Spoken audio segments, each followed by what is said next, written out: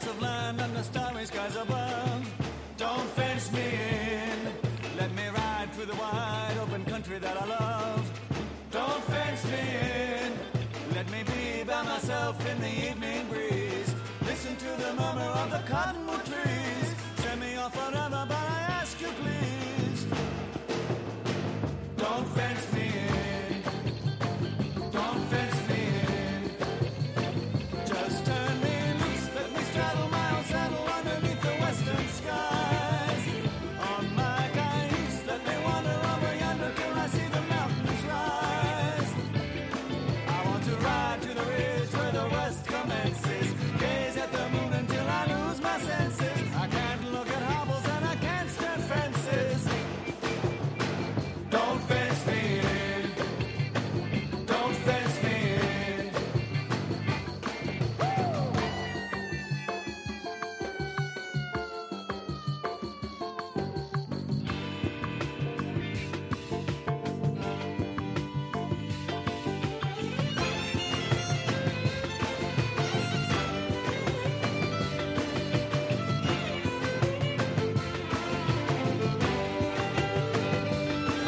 Give me land, lots of land, and the starry skies above.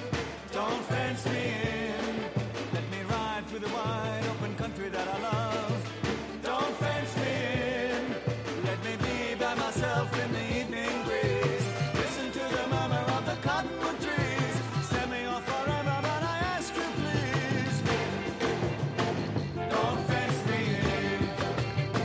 Don't fence me in. Well, good morning and happy Monday, everybody. Good morning this morning. Good morning this morning. How is everybody?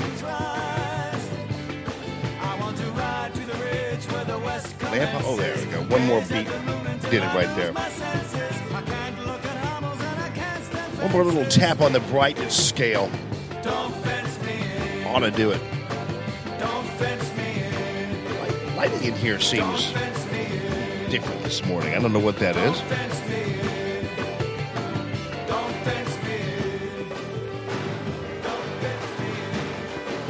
Kaysen might be in a little bit later on.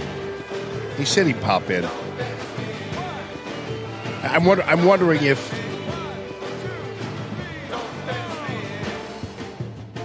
if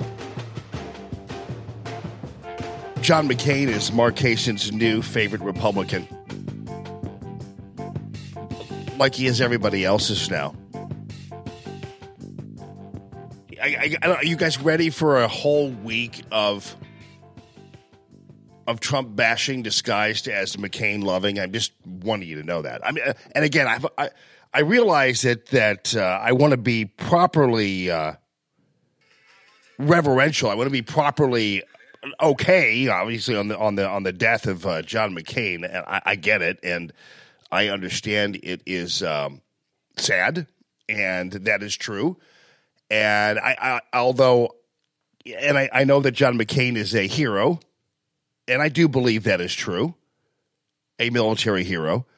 I do not think as a lawmaker he has been great. Just because he's been there a long time doesn't make him amazing.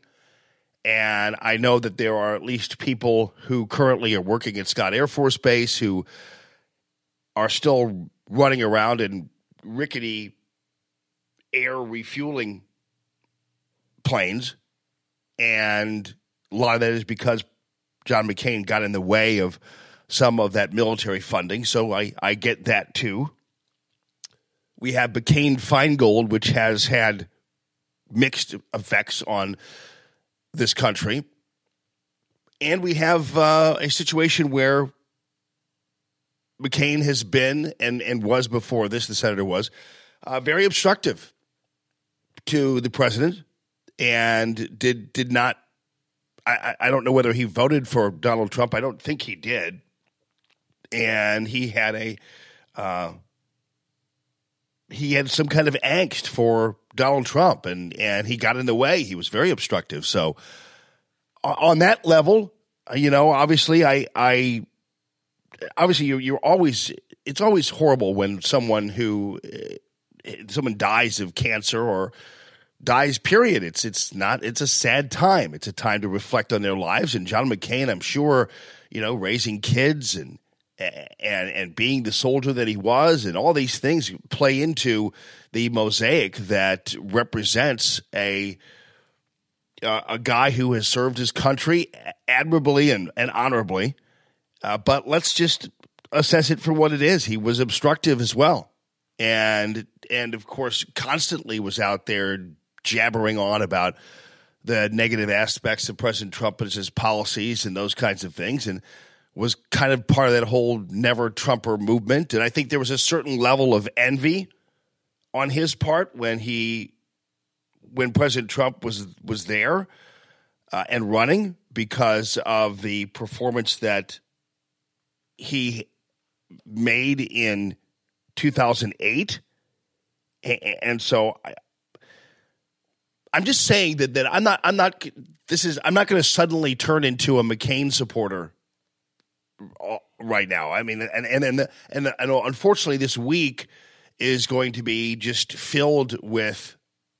It's sad because they're not really as much reflections on McCain as they are using his death and him to bash President Trump. That's what this will be about. I mean, Jake Tapper, he's on CNN. He was talking about this whole thing, and let me get him up on here. So exciting because it was so bootstrapped and unlikely, and he would have won. I think had he crushed George W. Bush in 2000 in the New Hampshire primary, the South Carolina primary. I voted for McCain in 2000 in the primary. I supported McCain over Bush, whether you knew that or not, but yeah, I voted for him in 2000 in the primaries. It was 10 days later. If it had been 3 or 4 days later, I think McCain might have ended up with the nomination. Yeah, and Amanda, for a younger generation of conservatives, what does McCain mean? And I can't help but think that part of the reason why. Oh, come on now! They put these ads right in the middle of the.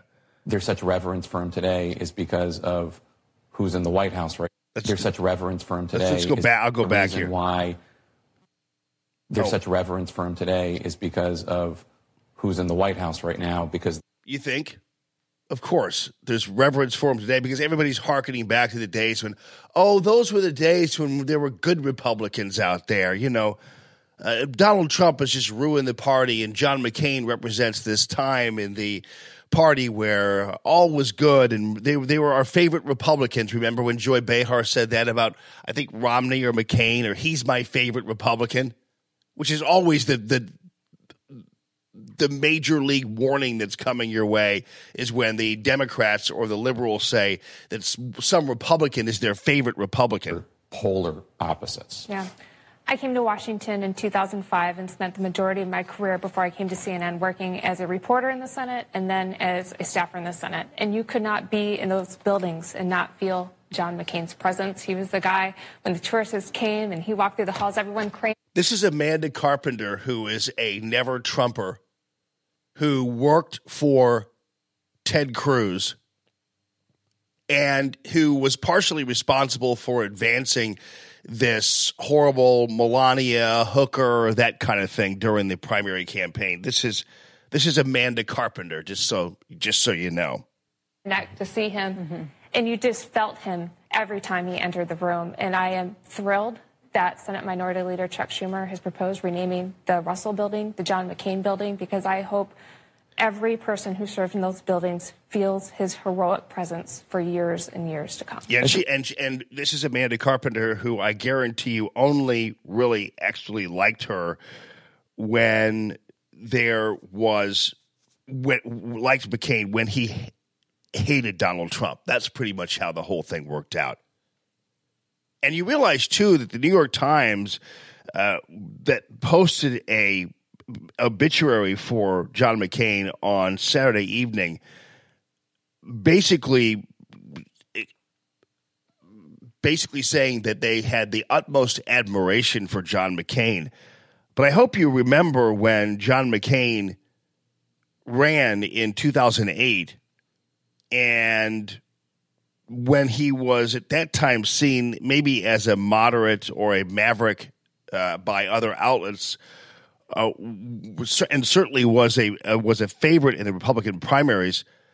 But when he became the only one who could possibly topple Barack Obama, the only one who could keep our first black president from becoming a reality, the reporters really turned on him quite a bit. I mean, I know there's all this laudatory praise of him right now in the New York Times, but they were downright hostile to John McCain at the time of 2008 when there was a possibility that McCain could upset their little plan to have our first black president.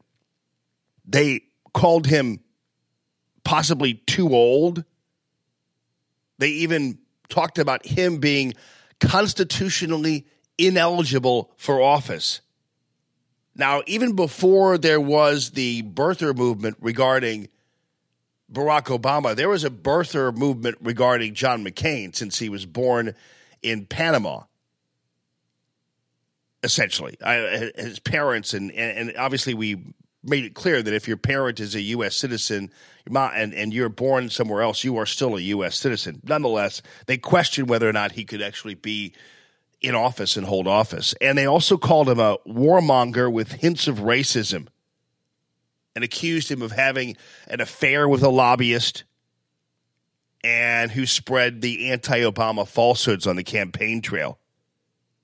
Here's just a couple of the New York Times attacks on McCain back in 2008, just a couple of them,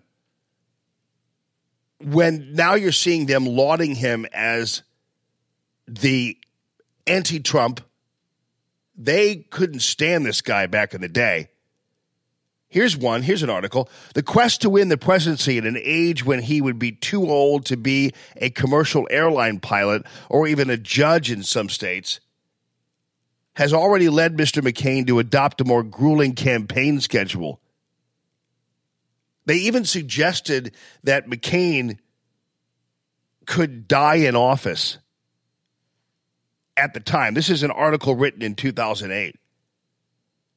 Then they also suggested that McCain was ineligible because he was born in the Panama Canal Zone. I said Panama, but the Panama Canal Zone.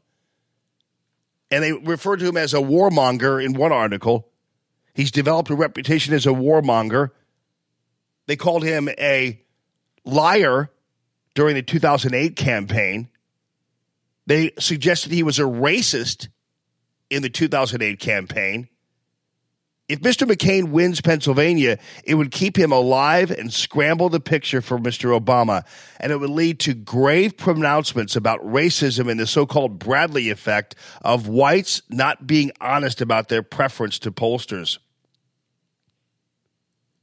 And they accused McCain, the Obama folks did, of playing the race card when there were ads likening Obama to a Hollywood celebrity. And they talked on and on about how John McCain was in some ways a racist or what have you. And this is the same newspaper that basically is going to laud him now the way the other media outlets have done. And I'm not saying that John McCain was a racist or that he had an affair with a lobbyist or that he was the bad guy that the New York Times portrayed him to be.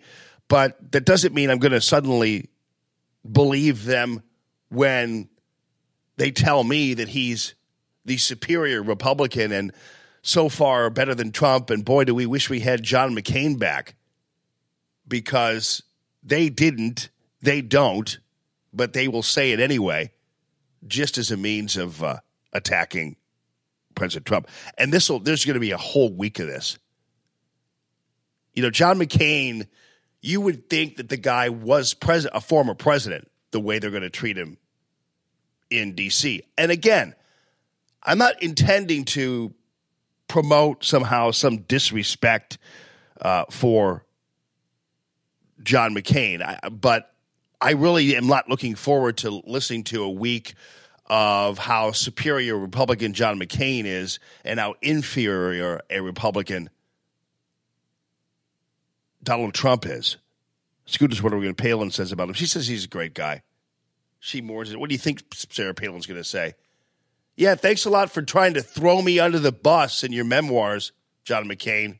Rest in peace.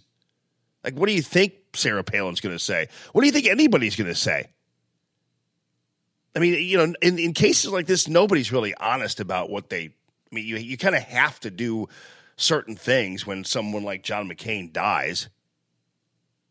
It's kind of like when you criticized him for anything he might have said about somebody. You always had to preface it by saying that he's an American hero, because you couldn't really attack him. And I wouldn't want to attack the guy or smear him while he's dead. But I mean, I did smear him while he was alive, so I'm not. I have no qualms about saying bad things about him when he's dead. I don't know what. I think he was destructive. I think he was destructive to the party. I think he was part of the problem that Donald Trump has tried to resolve. I think John McCain was there a long time, and anybody there a long time is partially responsible for where we are, or where we were, to the point where Donald Trump has had to come in and fix it. And I think that John McCain was part of the swamp. I think that he cozied up with a lot of Democrats, and I think that we got bad trade deals. We never got any lowering of taxes. I know here in the St. Louis area, Scott Air Force Base constantly complained about the fact that John McCain was standing in the way of getting defense spending passed and moved along so that they could get new air refuelers. I wonder if they're still doing that over there at Scott Air Force Base. Are they still using, in the air refueler wing, airplanes from 1970? I don't know.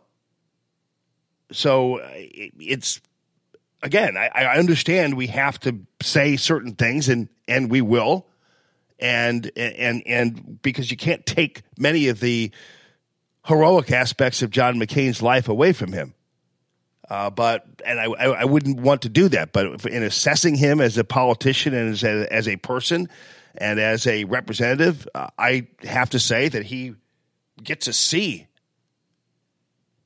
at the most, and that's just the way it is. I'm not quite sure that there's anything legislatively and lastingly that John McCain has done. I'm trying to figure out, like, what is it that he has done other than been around a long time. And believe me, I voted for him for president. One of my favorite shirts I still have is a Bikers for McCain shirt. I was out there campaigning for him and talking about him and defending him and everything else. I was there with him. I was up there with him. I supported him. And what did I get just about a year ago?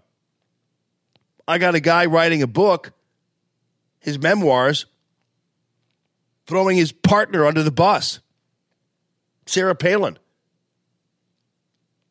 acting like somehow she was the one who was responsible for his loss, that she dragged his ticket down. And I said at the time, and I'll say it again, that if he would not have gotten nearly as many votes as he got had he not had Sarah Palin on there. So to a certain degree, as a man and as a person, that's disappointing when people do that. It's disappointing when people throw people under the bus, people who've worked really hard for them and who, like Sarah Palin, dragged into a race that maybe she wasn't even prepared for, but she was there to save McCain's ass. I mean, I think there's this idea somehow that if it weren't for Sarah Palin, John McCain would be our next George Washington. Where is anybody getting that idea? Sarah Palin was a huge boost to the ticket, regardless of what you think about her. And had it not been for her, John McCain would have received the drubbing of a lifetime.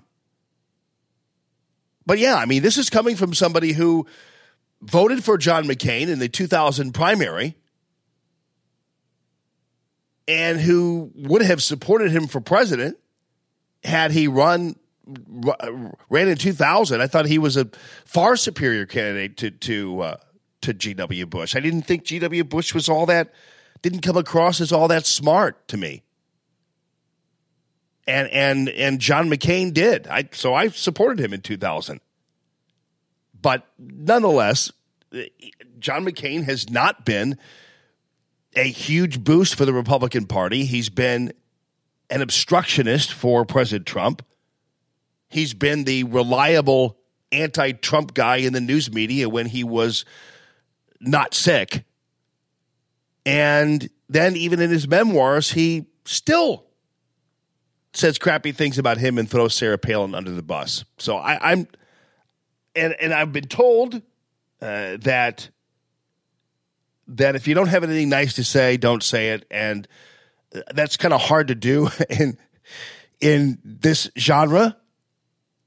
But I will try to do that as we move on through the week with John McCain, because I don't want to sit there and just drag the guy through the mud. But I'm not looking forward to the party all these people are having that really basically is only because he's attacked President Trump. And again, I will replay this from Jake Tapper, who talks about it explicitly in this interview on the State of the Union. So check this out here. The campaign was so exciting because it was so bootstrapped and versus Jay Carney, kind of referring to the 2000 campaign. And he would have won, I think, had he crushed George W. Bush in 2000 in the New Hampshire primary. The South Carolina primary was 10 days later. If it had been 3 or 4 days later, I think McCain might have ended up with the nomination. Yeah, and Amanda, for a younger generation of conservatives, what does McCain mean? And I can't help but think that part of the reason why there's such reverence for him today is because of who's in the White House right now, because they're polar opposites. Yeah. There's Amanda Carpenter at the State of the Union and Bill Kristol, two vile, disgusting never-Trumpers in the same show. Now, of course, Amanda Carpenter didn't take the time to attack President Trump directly, but she talked about how, she could still smell McCain's cologne in the building. She was so, I came to Washington in 2005 and spent the majority of my career before I came to CNN working as a reporter in the Senate and then as a staffer in the Senate. And you could not be in those buildings and not feel John McCain's presence. He was the guy when the tourists came and he walked through the halls, everyone craned their neck to see him. Mm-hmm. And you just felt him every time he entered the room. And I am thrilled that Senate Minority Leader Chuck Schumer has proposed renaming the Russell Building the John McCain Building, because I hope every person who served in those buildings feels his heroic presence for years and years to come. And just wait until they rename the building, and then give it about 2 months when they start to rename the building, and they'll be back to what they did in the New York Times and call, why would you rename a building after a racist like John McCain? Now, Amanda Carpenter, by the way, John McCain didn't like Ted Cruz. I hope Amanda knows that. She was a little Cruz bot out there and did some really terrible things to Melania Trump and behind the scenes. And she hates you, by the way. She can't stand you. But Amanda Carpenter, her favorite guy, Ted Cruz, John McCain thought that Ted Cruz was an obstructionist and was too conservative or whatever, and didn't play well with others and that kind of thing. John McCain didn't like anybody but John McCain and reporters. That's just my opinion about it. He was not a I don't know. I'm sorry. I shouldn't. I just keep my mouth shut. I just don't think he was a very likable person. I have respect for what he did as an American soldier and as a prisoner of war. I obviously respect him. He's a great dad, obviously. Megan loves him. But I don't have a whole lot of warm feelings about him. That's just the way it is. And I don't look forward to a whole week of look who's not Donald Trump lying in state at the U.S. Capitol. Now we're going to have the funeral for not Donald Trump. That's going to be kind of what it's like. And it's kind of sad because it kind of takes away a little bit from, the proper kind of burial or funeral or whatever you're going to have for John McCain, because really half of the love for him is due to the hatred of Donald Trump. So but I'm sure, knock yourselves out and it'll be a week of this, just letting you know. That's all. So we are in the Discovery Design Studios. Thanks, guys. DiscoveryDesignInc.com. And I don't know whether she's on her way or she's going to be here. I think I said about 7:38, did I, Mama Kay? Because I finally have the Ghostbusters in here. I asked you, by the way, Mama Kay, to send me a website link for your ghost tours, and I don't recall getting it yet, baby. So you need to send me that link or let me know where that website is so I can prep myself properly for our big-time interview with all of the ghosties. They have this ghost tours, haunted tours, and Mama Kay's been a longtime friend of Radio Free Allman and Common Sense Radio, and so she's going to be in here with a couple of her other people. And then we're going to also talk about this, the possibility that we're going to have them doing a paranormal show here on Radio Free Allman. So we're going to do that and have her in. And then Mark Cation's going to pop in just a little bit later on because, why not? You're going to hear Mark Cation laud John McCain, I guarantee you. When Mark Cation would never in a million years had ever, even in any way, shape, or form, ever said a nice thing about John McCain. But let's go ahead, ladies and gentlemen, with our national anthem, people, shall we? Yes, we shall. Hold on. Give me a break here.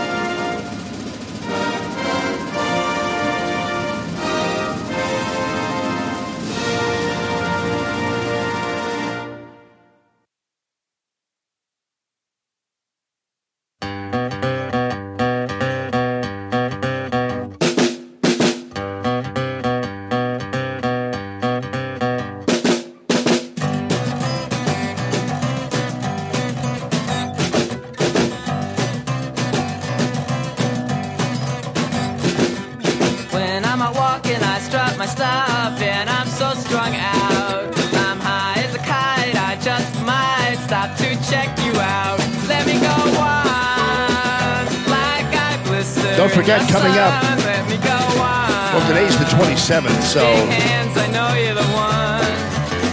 remember this number when we go into September.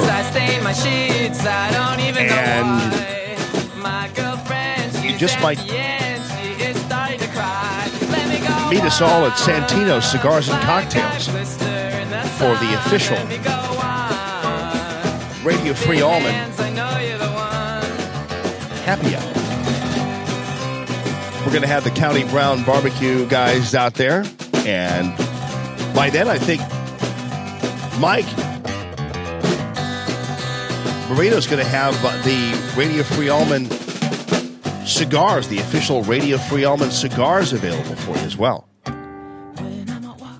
I think he's got a nice barrel of whiskey on the way, too, like an exclusive Santino cigars and cocktails whiskey that we're going to be taking in there.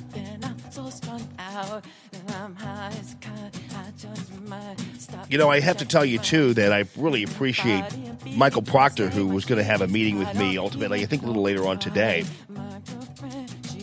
who HauntedSTLTours.com. Thank you, Mama K. HauntedSTLTours.com. Looking forward to having you in the studio. Mama K. Going to regale us with the HauntedSTLTours.com. Mark Hasten is watching. Hi, Mark. Get your ass in here. I thought you said you were going to be coming in soon. We'll see you just a little later on. But Michael Proctor, Proctor Drapery, ProctorDrapery.com. Go ahead and give him a shout and tell him thank you for his support of the Radio Free Almond Show and Common Sense Radio. He's been a longtime friend of mine and really happy to have him moving over to Radio Free Almond. And I am tomorrow going to be going to the ball game with Ricky Hall and Jenna Perk. They are the proprietors, the owners of Nutrition HQ. NHQ.rocks is the website. And, of course, that's Nutrition HQ right there in beautiful Rock Hill, Manchester, and McKnight Road. Right there in that little shopping mall there is the key to your ongoing health. All kinds of ways to help you out there. So NHQ.rocks, and encourage them too and thank them for their support of Radio Free Almond. So we're stacking them up. Don't forget, last week, 2 weeks ago, we announced Golden Oak Lending as part of the show. And, of course, we have Mattress King, One Mattress King on Facebook, who Chris Kahneman and the rest of the team supporting the program. And so Dr. Naputi, I saw him on Friday trying to fix whatever the heck is I'm dealing with right now with my back, and he did a great job with that. Met a lot of nice people out there in the Chesterfield location, and that's really cool. He's a great guy, and his team is great, and they're right there off of, Chesterfield off of Baxter, and then off of 55 in South St. Louis County. So you're going to really get help either way, and it's really easy to get to. And Dr. Naputi is great. Everything is done without just shoving pills your way or whatever. Even when I got a little bit of a shot, it was just a natural muscle relaxant, so it wasn't a drug per se. It was kind of a natural thing that he popped into my back there, so I appreciated that a lot. Just overall good guy, gets to the root of the problem, and no Band-Aids there with Naputi Wellness, NaputiWellness.com. And, of course, thank you also to Matthew Mitchell and the Matthew Mitchell Allstate Agency. 855-QUOTE-ME is the number there, and he's able to hook you up with great deals on all of your car, home, life insurance needs. Just picked up a life insurance policy with him. Did my car and house with him as well. And low rates for youngins. Don't forget about that. Did you see what they were trying to do to Tiger? By the way, when you St. Louisans were showing him so much love here at the PGA tournament, was it because you liked him and knew he was a common sense guy, or just because you thought he was an excellent golf player, and also you believe in a level of redemption, right? I think we all did. I think it was great. We were all really supportive. I was hoping he was going to win the whole tournament. I felt sorry for the guy who wound up winning, because obviously Tiger came in second and everybody was really wanting Tiger. But so the guy was like, sorry I won, but I don't even remember his name. Do you? But nonetheless, more power to him. But people were loving them some Tiger here in St. Louis. And it was really nice to see and refreshing to see, because so often people hold these grudges and do these things, and it just seemed to be a really warm, good example of St. Louisans and their personalities, that they were so supportive of Tiger Woods. He'd been through a lot of it, just kind of, brought on himself, obviously, but he just had a really rough run there for a while, and he's back. And I think Americans like stories of comebacks and stories of redemption. I think that's really a great part of our humanity, and I think St. Louisans really showed that when he appeared in St. Louis. But anyway, so he's playing golf, and he doesn't. What's great about this too is Tiger did so well, and he doesn't really play all that often, which was even more amazing about it. But if you're anything like me in terms of golfing, I have to admit that the more I golf, the worse I get. So if I play a round of golf, and the rare occasion I do, I get worse as the golf game goes on. I don't know how that's possible. I don't know whether other people go through that, but I get worse as the round goes on. I don't improve at all. It deteriorates. Like my first drive of any golf game I have is the best drive of the day. And then from then on, it's horrible. I don't know whether you guys have to deal with that, but I do. Golf, it used to be only just 9 holes, but it is now everybody has to do 18. So I stopped playing golf a long time ago because people used to play 9 holes and be done, and then it became like a 5-hour affair. And having basically my whole life since, let's just put it this way, since 1991, I've had little kids running around. And there was very few times when you're going to get a 5-6 hour pass to be gone on a weekend day to play golf. So I just kind of never really did that. Played golf a whole lot. Anyway, this isn't about me. I'm not trying to make it about me. I'm just telling you. Tiger is a great example of a guy who is great when he just kind of picks up a club and that's it, you know.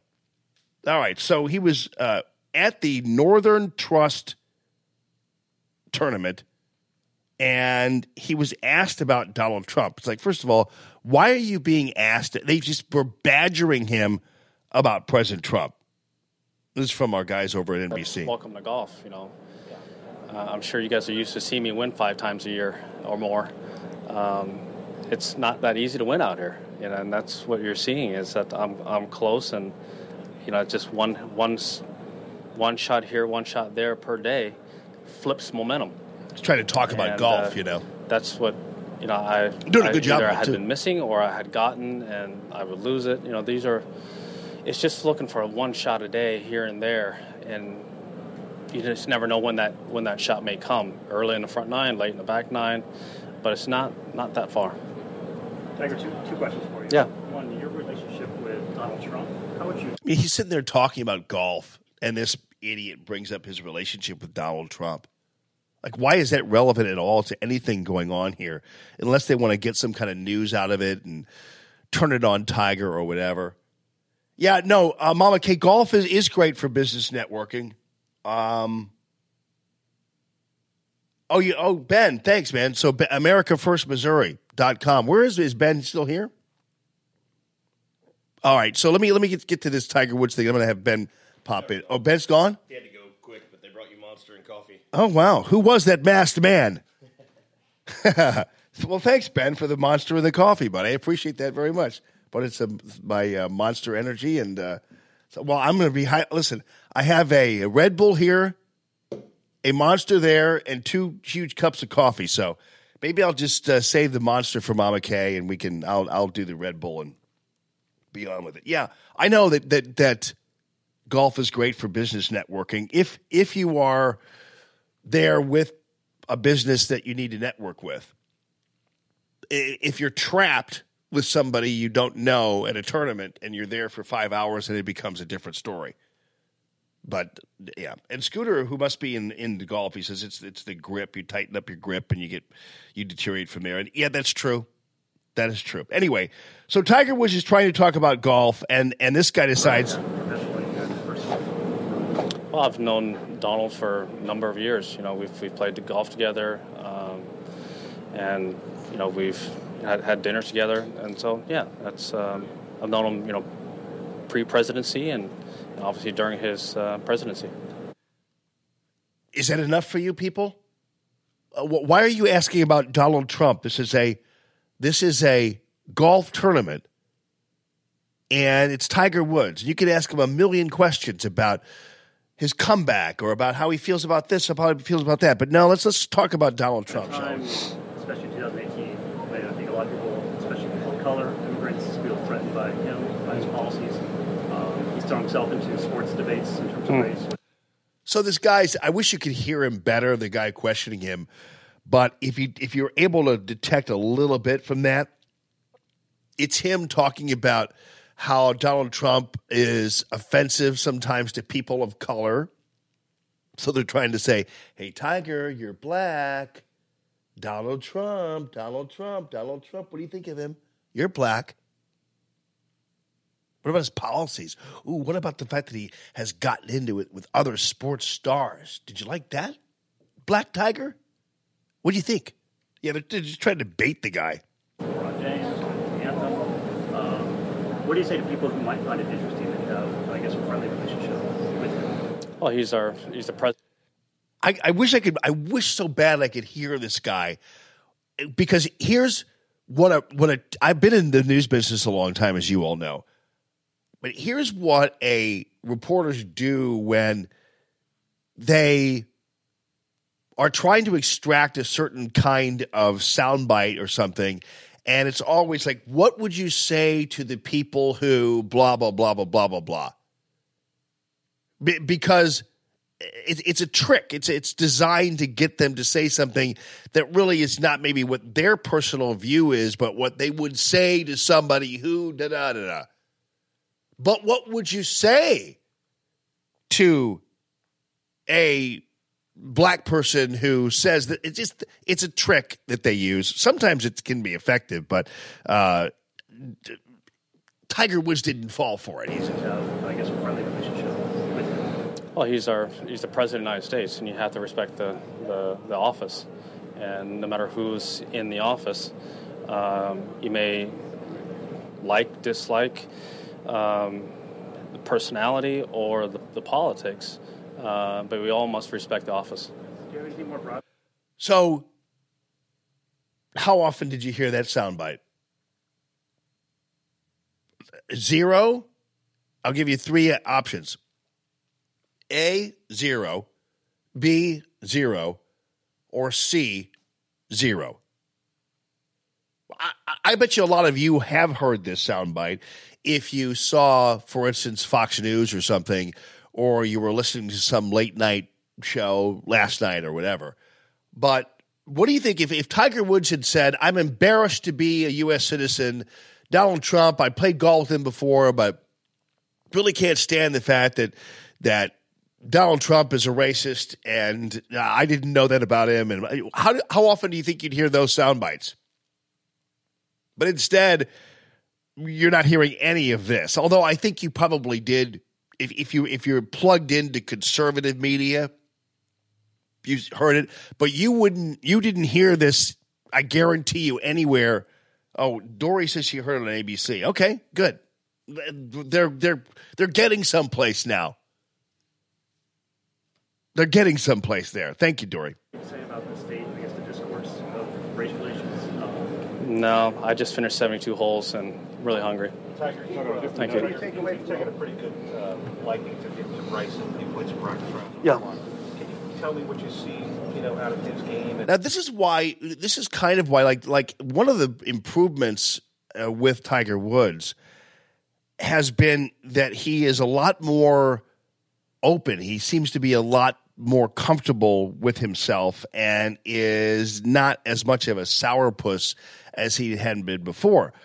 But people don't realize that you would be too if you kind of went through the kind of garbage that Tiger Woods has gone through, with people asking him every time you turn around about his something about some terrible thing he did or what have you. And so you kind of tend to get a little bitter. So now he's just now kind of coming out of all that and is much more jovial in the clubhouse, and he's just a little looser now after being through what he's been through, and he's enjoying the support. And then he's got to go back to taking the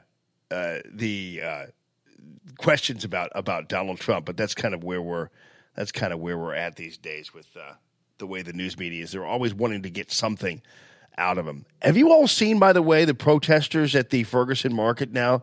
They're still standing outside the Ferguson Market and liquor store with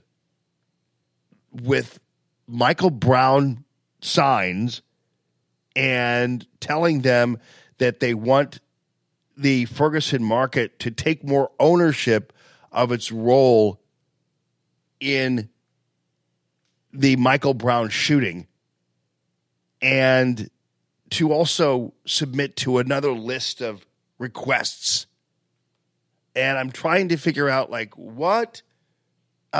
This is 4 years later, and they're still outside of the Ferguson Market and liquor store harassing these people at this liquor. And by the way, what responsibility did this liquor store have to these people, or what role did it have in the killing of Michael Brown, other than the fact that he tried to steal something from there and he was causing problems there?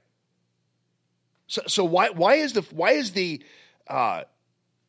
Ferguson Market and liquor store suddenly becoming targeted by these folks? Maybe Mark Kaysen, when he comes in, can explain all this to me, because this is where, again, people tend to, you lose people after a while when you are in a situation where you see them protesting, you're trying to figure out like what they're doing and why, or when they had the big protest with the deal with the convenience stores and why they're owned by Asians and Middle Easterners, and you're thinking to yourself, why are they doing this, and why are they targeting these people when they have nothing to do with the problem at hand? I mean, like, for instance, you saw that case where you had a woman who was apparently called some name or something because she was being disruptive at one convenience store. And suddenly, every convenience store in North St. Louis is targeted by these people, every single one. As if the problem in St. Louis is the convenience store. The problem in St. Louis is the convenience stores are owned by Asians or by Middle Easterners. These individuals, and pardon me, but they're going to say I'm calling them dogs, but I'm not. But when I say that you're barking up the wrong tree, I don't mean that you're dogs. I mean that you are barking up the wrong tree. That's all. I'm just telling you that doesn't mean you're a dog, but that you are just absolutely really barking up the wrong tree. Just telling you that. I'm not saying that, that this is a situation where you're a dog. I'm just saying you're barking up the wrong tree. Did you see, by the way, in the wake of the shooting in this gaming thing, did you see what happened there in Florida?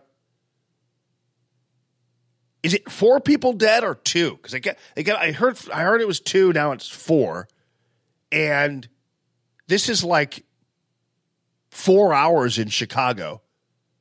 But for whatever reason, this is a big deal, and for whatever reason, President Trump is being attacked for not addressing it over the weekend properly.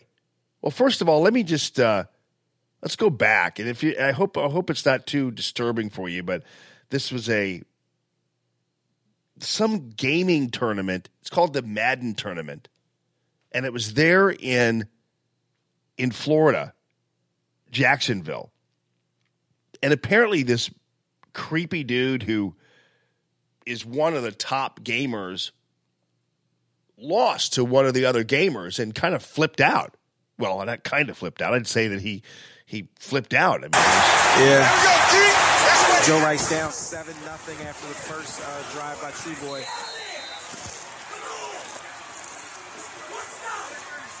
Got a lot of good games going on. It's a lot. It's going to be hard to get them on stream. It's not a lot. It's not a tough out today. Excuse me, not an easy out.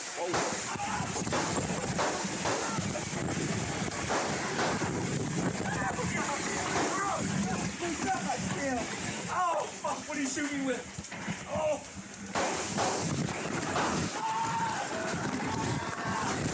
So this guy's going nuts And I don't know. I always hate listening to gunfire audio. So I'm sorry if you didn't like that. I mean, I don't like. It's kind of like the 911 calls and stuff. I can't stand listening to that. Normally, I don't really do that to you folks, but I don't like playing. Like I remember there were the shooting there in Las Vegas, and they just repeated it over and over again. And they kept showing the gunfire and stuff, and that's always disturbing. So I apologize if that was too much for you. It's funny how they when it's gun violence or related to a gun and this kind of stuff, the media will play it incessantly. And yet when it's the Mooj flying airplanes into the Twin Towers, well, we just don't want to keep playing that over and over again, do we now? That's just not. It's disturbing, and we just want we listen. We just want to keep playing that over and over again. Yeah, but it's what happened. It's like these are radical Muslim terrorists. Yeah, but we don't want to keep playing that over and over again. I mean, but they will play the gunfire over and over again when it's to their advantage. Anyway, maybe I'm being too picky. So on Sunday, the Daily Mail did a story about John McCain's death and then this shooting that happened in Florida. And basically the Daily Mail said that President Trump, first of all, should not have went out and played golf on the weekend that John McCain died. Now, keep in mind that I'll just read this to you, okay? Donald Trump was spotted arriving at the golf course on Sunday morning, less than 17 hours after the death of Senator John McCain. Now, I'm trying to figure out, okay, so what was the president again supposed to do when John McCain died? He was supposed to, go into his parlor and just sit in the dark? What exactly was Donald Trump supposed to do upon the news of the death of John McCain? They said the president has remained somewhat quiet about the Arizona Republican's death, drawing criticism from both sides of the aisle after he posted a meager tweet with his condolences for the family that failed to acknowledge the impact McCain has had on American political life. And I'm asking you, first of all, what impact has McCain had on American political life, by the way? Can anybody tell me? Because I know that and his record as one of the nation's most celebrated war heroes. Well, he definitely is a war hero. That's for sure. And he definitely paid his dues along that line. But I'm trying to figure out what exactly has he done for American political life, and why is McCain seen as an amazing statesman? What exactly has he done? I know there's McCain Feingold, but other than that, he has been a senator for 30 plus years, and over the past 30 plus years, this country has gone into the crapper regarding the economy and trade deals, 2 wars, or 3, I should say. And I'm not quite sure what exactly he's done. So keep in mind, I don't care that the president, and then I said he didn't mention anything about the shooting in Florida with the gamers. And why would the president mention anything in Florida about the gamers being shot? Why would he say something about that? 4 dead, that I understand, 4 dead and multiple injured. But this is 3 hours in the south side of Chicago. This is a weeknight in Chicago, and the president never says anything about that. Why would he say something about 4 dead in Florida? Was this supposed to be some kind of are they making this out to be some kind of a massacre or something? Because this happens all the time in Chicago, St. Louis, for crying out loud. Just saw a story of a woman who was paralyzed by a stray bullet. Dies. If the president's going to say anything about violence, he could say something about that if you're going to make him say something. Or about the dude who's just standing on a Metrolink platform and minding his own business, and he gets shot to death in St. Louis. And yet the president's supposed to pop out and say something about the shooting in Florida. I don't get it. But yeah, they were all over his ass after this whole thing. Nothing was good enough for the news media. Now keep in mind, and I didn't care about this, right? In 2014, Obama golfed immediately after James Foley was beheaded. You know, remember that Foley beheading? But what exactly was at the time? I didn't think this was a big deal that Obama goes golf. What exactly are these guys supposed to do again? Just stay home or stay in the office? And you remember too, though, in 2002, this was part of the Michael Moore Fahrenheit 9/11. I can't remember what that show was, but it's when President Bush is the now watch this drive moment after he delivered a statement condemning terrorists in 2002. But yeah, they said that President Trump waited too long to send condolences to the McCain family and then played golf less than 17 hours after John McCain had passed away, or when he got the news.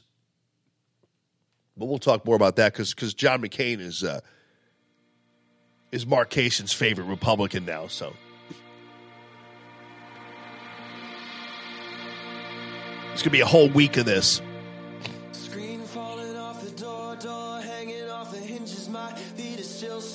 A whole week of. It's going to be basically.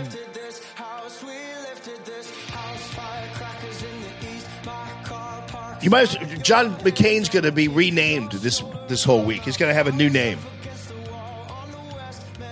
John McCain, not Donald Trump. He's going to have an added title to his. John McCain, American war hero, longtime politician, and not Donald Trump, is lying in state at the U.S. Capitol today. Boy, it's really amazing as we reflect on John McCain's life how he's not Donald Trump. Bill, what do you think about that? Well, the people out here all say that they love the fact that John McCain is not Donald Trump and are remarking on a remarkable career, a long-time service to our nation as not Donald Trump.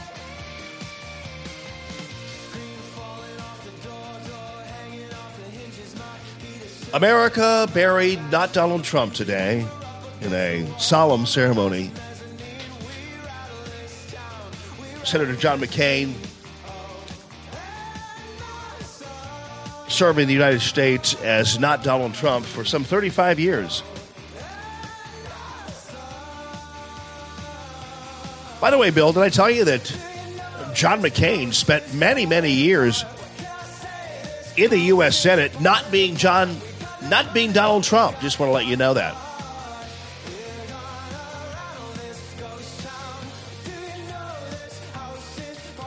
You know, we always loved John McCain. I mean, not when he was running against Barack Obama, of course, because then he was a racist.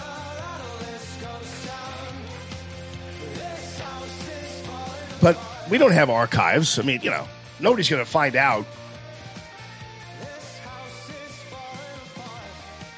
John McCain, I hope people don't find out that we wrote at the time he was running against Barack Obama that we said he was too old to be president and feared that he could even die in office. And now he's dead. The New York Times ought to admit that they killed John McCain 8 years ago. They did. Look, some people say stupid things. And as you know from one of the favorite clips that's being run this weekend, they keep showing the one where the lady tried to tell John McCain that Barack Obama was an Arab and a Muslim. And John McCain said, no. We disagree on everything. Yes. But he's not a bad person. Right. Okay? Look, we could discuss any issue, and we could discuss any person. And by the way, I think it's cool that you've got the Coolidge book sitting there. I'm cool with Coolidge. Okay, that's the one I gave you. That's great. Right, it is the one. Actually, people need to remember this though. To Mark's credit, I mean, he gave me this book, this Calvin Coolidge book, knowing and that's like me giving him the biography of Che Guevara. I'm looking forward to that. I mean, I can't wait till you get that for me. The Che Guevara is Beautiful book. And right now, our cars are sitting out in the parking lot, and you have that nice American flag on the back of yours, and I have a nice Russian flag on the back of mine. So it's sort of, there's a matching there. You have a Jeep with like a hammer and sickle wheel cover? Right. I would consider it. Funny. No, the problem is, look, Donald is so small. I mean, you realize, and if you don't, I mean, you can pull it up on Google. He is now refusing. Wait. Were we kicked off? We kicked off Facebook? Were we? Oh. I don't know what happened, but let me hold on a second here. Let me ask Matt. Bad algorithms. I guess that song got kicked. Oh, I don't know. It still showed people on mine, but then as soon as you asked, it dropped to 1, so that's for sure. Oh, darn. Okay. I'll have to wait and just give me a second here because we're on. We got to get back up. Darn it! I mean, I was just all I was doing was talking over it. Maybe it's a particular song. I don't know. Yeah, I guess so. Well, let's get back up on. What's that? It's been a pretty good run since you got kicked. Really, you've been talking over it, right? Haven't had any issues. Yeah, normally it's not a problem. I guess I'll just kind of. Those algorithms, they're out there. I know. Hang on. Let me just figure this out. We'll get back up here and get back in. Crap. How much time do you have? You okay? Yeah, I'm fine. All right, we're on the stream, so people are like, on the stream. Why are you, why are you not paying attention to us? I know. But you know how it is. So we back on there, Matt? 1 second, just waiting for it to fully connect. Yeah, I'll wait till we're back up because people want to hear what you have to say about this whole thing, and get people back up on the Facebook stream there. Darn, I maybe I shouldn't have played that as long as I did, huh? Possibly. All right, we're back. Okay. All right, good. All right. Let's see. Mama K is going to watch for Mama K. She's going to be in at about 8 a.m., buddy. Okay, she'll be knocking on the door. Or actually, no, she won't be knocking on the door. You know what Mama K does? Mama K will float underneath the door. In her ghostly manner, because she's going to be in here with the haunted tours deal. All right, so everybody's kind of getting back up, right? Yeah. I don't like this because I can't really tell what's happening because I see people now popping back in, and everybody's got to. I'm sorry, folks. It was my fault. I got us kicked off because I was playing. We okay? Okay, because I was playing the Walk the Moon and I got kicked off. I don't know, but here's the thing, though. I rarely, if ever, like I try to talk over the music, and then it just is. It just kind of. I can't see now either. Hold on, we're still. There's such a lag on this thing. All right, so where were we, buddy? No, just talking about Google. Just go on to Google today, and you will see, and this is how small Donald is, he refuses to lower the flag today to half-staff at the White House. But everybody else in Washington is lowering it. And why be so small? I mean, what does that prove? Does that show that he's a tough guy? I mean, and that's why it's really not even worth discussing all the individual things that he does. And I try not to say that he's a racist or a misogynist or any of those other things, because I don't know that he's really any of those. The only thing I know for sure is that he's mentally ill. And so I stick with mentally ill. And I think that really it's sad. Why would you not put the flag down to half-staff when the entire country is recognizing this man? And did you read the story in the New York Times this morning where the White House wanted to put out a nice comment about John McCain, and Donald said the only thing we're going to say is condolences and nothing else, and he rejected the nice comment about his history. It's not a question of whether I like him politically or not. It's a question of being so small. What's the purpose of this?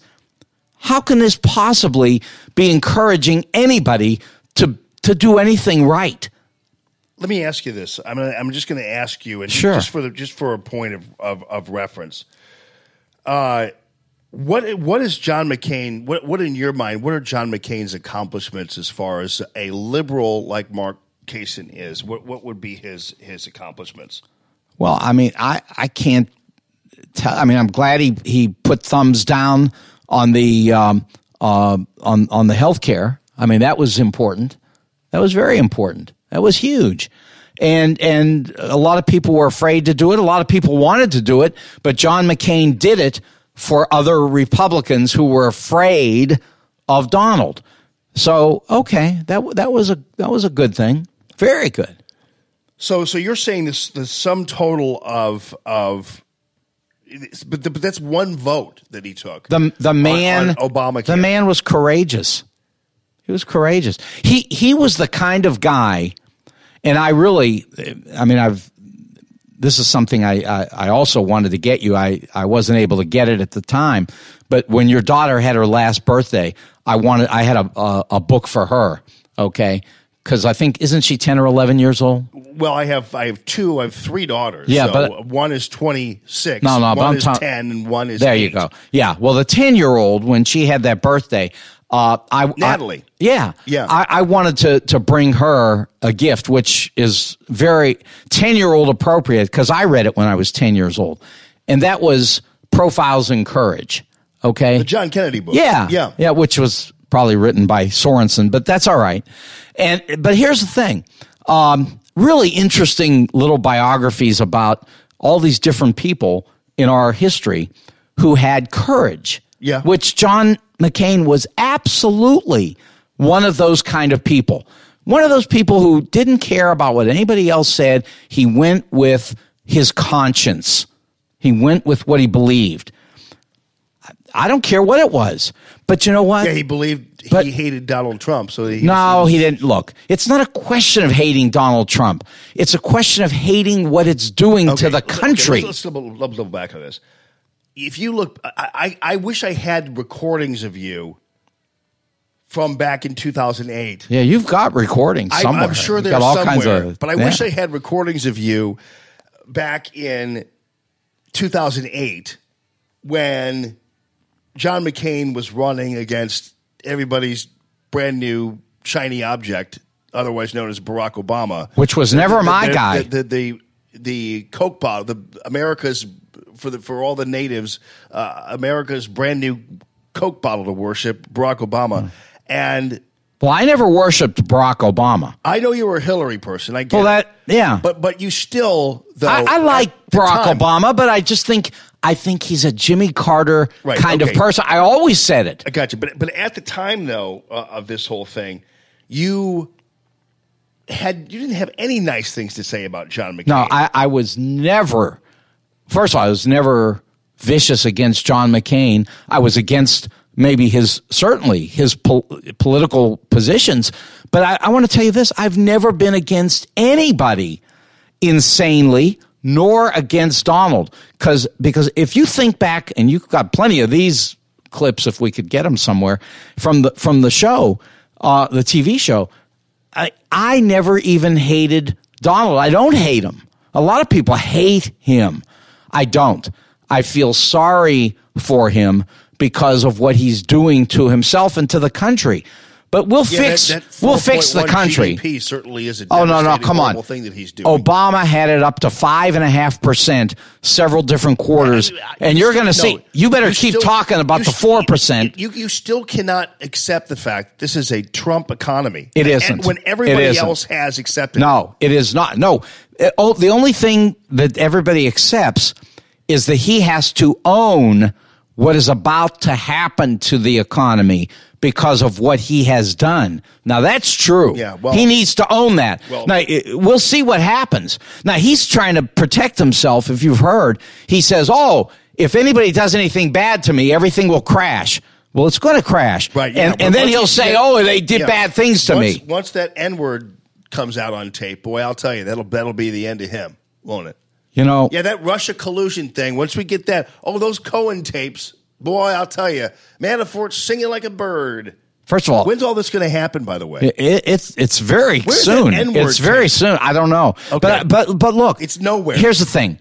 Everybody knows all these other things we're waiting to see, the details. But everybody knows that he lies all the time. And how do we know he lies?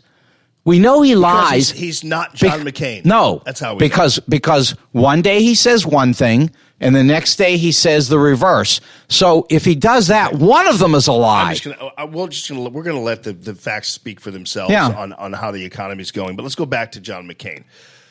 So, and I will tell you this, and again, I think most of the reverence of John McCain is occurring because he's not Donald Trump. So all the liberals out there and everybody else, they're all going to talk about how, we wish that we harken back to the days of the Republican Party when John McCain was the most famous Republican. Those were the days. And these same people were the same ones saying McCain was going to die in office. He's just a racist. He's this, he's that. He's conservative. He's a warmonger. He's this, he's that. And the reality is, I just wish people would be, first of all, it's not fair to John McCain to laud him and cling to him only because he's not Donald Trump. So people should take John McCain on his merits and who he is, as opposed to just making the biggest deal out of the fact that he's really not Donald Trump and he holds a mirror up to the Republican Party and all that kind of stuff. Do you think he's a profile in courage? A profile in courage? Like, what does that mean? Well, this is a guy who has stood up his entire life, and spoken out for principle. True? Right. Well, no. Donald Trump has spoken out too. No. Donald Trump speaks out for. He only cares about himself, and he knows he's going down. I don't know what profile in courage means, other than it's the name of that book about Kennedy. Now there is a profile in courage. Why you were going to give that to my daughter is beyond me. But because she was 10 years old. Right. And that's when I read it. Oh, okay. I was okay. That's fine. Yeah. Okay. Well, she probably has read about it already in her Who Is books. Those are great books, by the way, that my mother-in-law, Kathy, has given to the kids, and they love. And now it's like a TV show or something. Who Is this? And they're actually very well done and pretty fair books. Even when they tackle somebody who might generally be controversial, they actually talk about it. It's pretty interesting. All right, so I do believe that John McCain, as a person serving in the military, indeed was highly courageous and indeed is a hero. Okay, so I get that. John McCain, though, generally hasn't accomplished much being a U.S. senator, and certainly when he ran for president, I supported him. I supported him in 2000. I thought he was a much better candidate than George W. Bush was in 2000. So it's not that I didn't like the guy, but if you're going to assess his legacy, like, for instance, if you take, McCain-Feingold, all right? Now, you talk about principle. It's McCain-Feingold, which is the campaign finance reform bill, which was so anti-Constitution. It was so anti-First Amendment. It was so devastating to the First Amendment. And McCain took part in that in a bipartisan effort to destroy free speech in this country. Well, the country has an argument about this. And by the way, oddly enough, I agree with you. Thank you. No, because listen, I do not believe that trying to legislate money out of politics will ever work. And that's just my belief. And the reason I believe it is this. If you're the president of the United States, forget Donald. You're the president of the United States, and a billionaire calls you on the telephone, you going to answer? Yeah.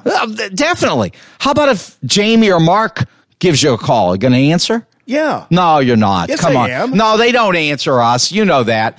Look, the fact is, money is power in life. It's not even just American or anything else. Money is power. So, you really can't stop that money from getting into our politics in lots of ways. Okay. But what you could do is you could guarantee, and this would not hurt the First Amendment at all. You could guarantee, with our internet being what it is, that anybody that donates any money into politics could become public knowledge immediately. Right. Now you could. Would that be against? Would you be against that? I want all freedom. I don't care. I don't want limitations on contributions. No, I don't. I'm saying fine. Anybody should be able to contribute all you want, but just make it transparent for everybody instantly. I do agree with that. Okay. Yes. Well, then look what happens.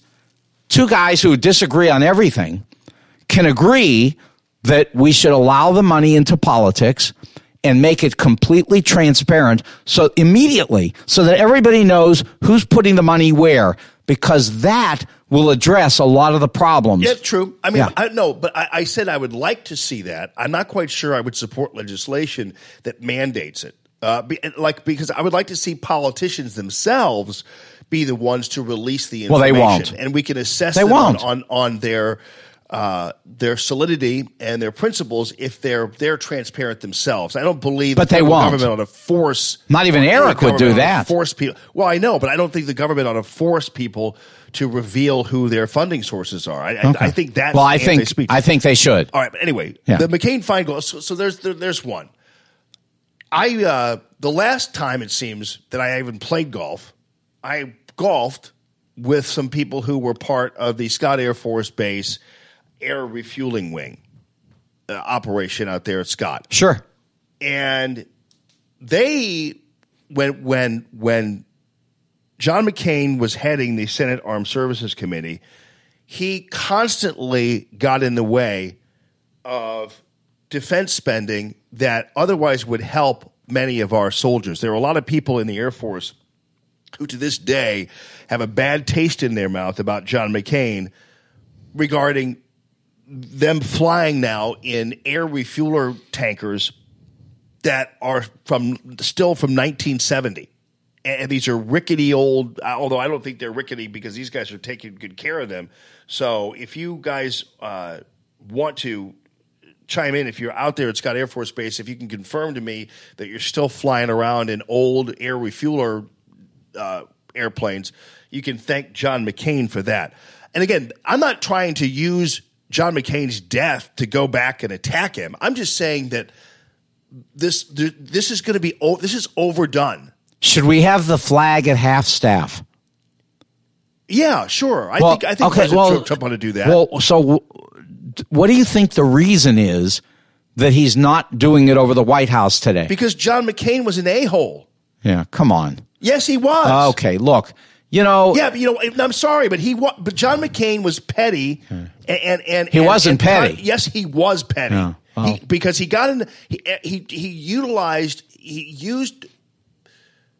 He didn't support President Trump. That's okay, but to obstruct him every step of the way is not okay. Well, if he thought he and was that's mentally just- ill, maybe it was come the on. no, But because there are many people who believe that. Then you know what? If John McCain thought President Trump was mentally ill, then he's worse than I even think he is now.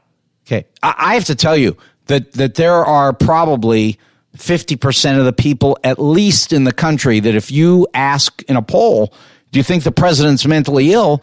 Close to 50% will say yes. That's not true. Well, but people they say you know, they say things. They haven't asked that Colin, question. here's the they deal. ask if he lies. But you're 58% say he's dishonest. You are smarter than to go in and use this mental illness thing. I've said this all along. I mean, it's kind of like I love Michael Savage, but I don't agree that liberalism is a mental disorder, for instance. I don't believe that if you're liberal... I like Michael Savage, too. You're mentally crazy. I don't really believe that. No. And I also don't believe that Michael Savage really believes it. I think it's a figure That's of right. speech. But Sure. you really believe he's mentally ill. I think he is. Which is but that's just a weak...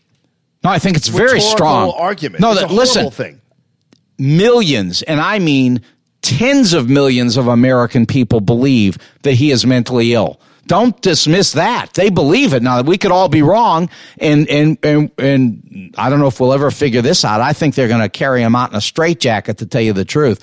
But we'll see. They're not going to. We'll see about that. But nothing tens of predicted millions, has come tens of millions of Americans believe that he will be carried out in a straitjacket. Now, let me tell you something. You say nothing's happened. Of course something's happened. Flynn is guilty. Gates is guilty. Manafort is guilty. I mean, these people are all pleading guilty. They've got Weisselberg has been given immunity. They don't do that unless there's a crime. See how, but understand that. See, the president is draining the swamp, even within his own swamp. All the bad people are leaving, are gone. He can't even get anybody sensible to come to work for him, because anybody that works for him has to have a lawyer, is going to be put through all kinds of questions in front of prosecutors. No. Yeah, okay, I mean, here's the deal. Pompeo and his entire cabinet is a profile in courage, as far as I'm concerned. Those are all good people. Betsy DeVos is awesome. All the people that are Pompeo and Mattis. I mean, come on, man. You and Ben Carson. But here's the deal. Ben Carson's got a new thing. Have you heard about Ben Carson's thing? No. No. This is an example of how ill these people are. No, really, it's insane. Okay, Ben Carson came up with something that he claims will boost your brain that he wants to sell. Yeah. Okay, and the FDA said it is absolute quackery. Yeah. Okay, and Donald Trump says, "Oh, I'm with Ben." What do you mean I'm with Ben? What about science? Is this the same FDA that has been approving drugs that are laying waste on Americans every single day? The FDA and the NIH, okay, the National Institutes of Health, right, which does research all over the United States through universities, is why we have the greatness that we have in this country. Hey, Ben Carson, you made a big mistake. You're not Pfizer. Sorry, the FDA's not going to approve your drug. Next time, Ben, come back to us as Pfizer, and we'll be more than happy to approve your drug. Ben Carson, you're not Pfizer. Go away. That's what the FDA He's a does. quack. Oh, come on. He's a quack. But let's go back to McCain again. Sure. So all I'm saying is that let's just not be overwrought about John McCain. And the only reason that he's getting the kind of attention he's getting anyway is because he's an anti-Trump guy, and we're going to have a whole week of John McCain is not Donald Trump. And in fact, they'll add that to everything they say about John McCain. John McCain, not Donald Trump, will lay in state today at the U.S. Capitol, blah, blah, blah, blah, blah. And they'll keep going on and on. And then we have to listen to Bill Kristol and Amanda Carpenter talk about the days that they wish John McCain were around. John McCain hated Bill Kristol, by the way, because he didn't like all those conservatives over there at the National Review. He didn't like Ted Cruz, Amanda Carpenter's boyfriend. Didn't like him at all. John McCain didn't like anybody. That's his problem. Now, Was he a good dad? Of course. Was he a great soldier? I believe he was. But John McCain was not a nice guy. And he was also, and what kind of guy, after a race where Sarah Palin, where he loses a race, what kind of guy a decade later writes a book and blames his loss basically on his foxhole partner, Sarah Palin? How do you do that as a man? Because I will. Well, he was just giving an honest opinion based on what she's done since then. It's the exact opposite as far as I'm concerned. Had Sarah Palin not been on that ticket, John McCain would have been further in the trash heap of history regarding electoral politics. The reason why people didn't gravitate towards him is because he had no personality. He was mean, and people just simply didn't like him. So that's why they got Sarah Palin on the ticket to begin with, is because they knew that Americans were looked at him like they look into the, Victrola cone. It's like, okay, I get it. He's a war hero, but other than that, I don't. I'm not saying he had a great personality. That's not even the issue. Look, the only question is this: is this guy somebody without Donald Trump? If Donald weren't here, would the country be honoring this senator? And I think absolutely they would. Without a doubt. We've done this before. We do this with many of our leaders, and we don't have to love everybody. I don't love John McCain, but I certainly think that he should be treated with respect. And I have no idea. Well, you say yeah. Don't just say. Don't flippantly say yeah. The mentally ill guy in the White House won't even allow the flag to go down halfway. He allowed it for one day, and now he won't allow it anymore because he's so small. And you're saying yeah is because you're not small. Because why would you want to hurt his family? Why would you want to hurt those people who do respect him? I don't have to love him, but I can certainly treat somebody with respect. The soldier thing doesn't even affect me one bit. I'm not interested in any soldiers, but I am saying this.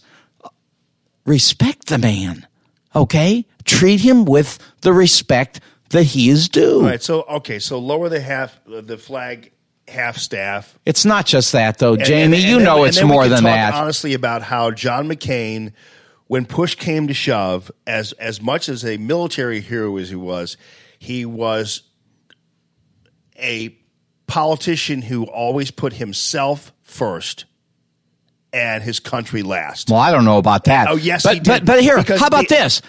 I hate the fact that Ted Kennedy drowned that lady at Chappaquiddick. I hate that. But I love Ted Kennedy. I love Ted Kennedy. But really? I hate the fact that he didn't have the courage to deal with the fact that lady was drowning, and he was mentally ill. Because he was drunk. No, he was mentally ill. No, come on, Mark, you know better. But I mean, how is it possible that okay?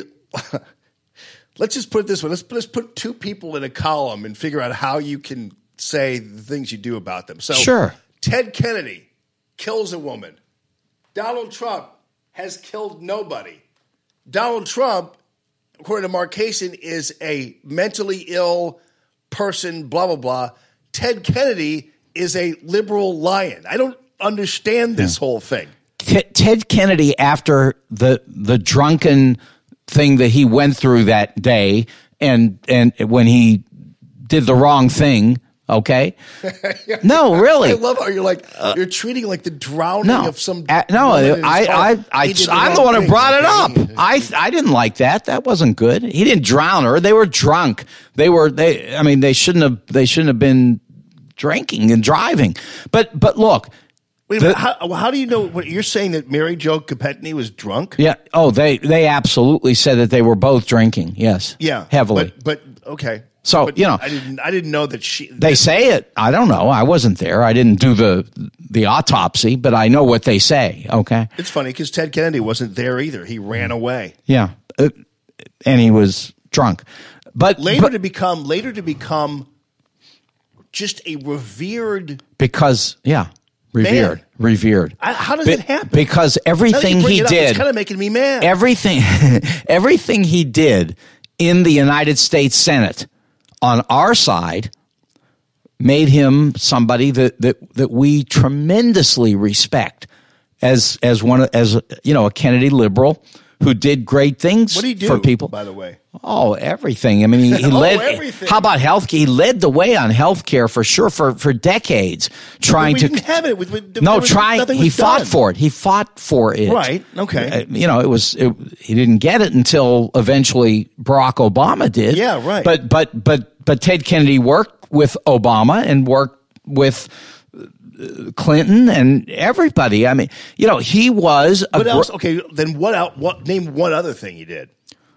Well, he supported every liberal position, and I mean the far left. How was the it far an left? accomplishment when all you did was support other people's positions? Because senators don't get to. Nobody in this country is a king. Donald thinks he is, but nobody in the country is a king. That you take your position and you push as hard as you can. Yeah, he accomplished. He pushed very hard. Rastus McFeely from the great state of New Hampshire supported every liberal cause, but he's not treated like a hero. Yeah. Well, I mean, the Kennedys are something by themselves. Which, well, I mean, listen, John Kennedy. You talk about profiles in courage. I mean, I do believe John Kennedy, a pro-life, tax-cutting Democrat. Pro-life. Yes, John Kennedy was pro-life. You know that, right? Okay, no. Don't say that. Don't say that. Because, look, he did not bring his Catholicism into governance. He may have personally been pro-life. And listen, if you want to say that, I'm going to say most people are pro-life, including I am pro-life. I do not want anybody harmed. Anybody. Okay, so forget that. I mean, don't get carried away here. You don't know what he would have done. You don't know what he would have done with Roe v. Wade. You don't know. But he did pick, liberal Supreme Court justices. Now that's Well, I mean, kind of semi-liberal Supreme. Back in the day, a liberal was a different person back in those days. Okay, but come on, don't. I mean, you're parsing things here because look, Ronald Reagan picked John Paul Stevens, who became one of the greatest liberals. Yeah, Okay, so whatever. All right, so let's go back. I mean, I know you've John McCain. I get it. He died 81. Great dad. Megan's cool.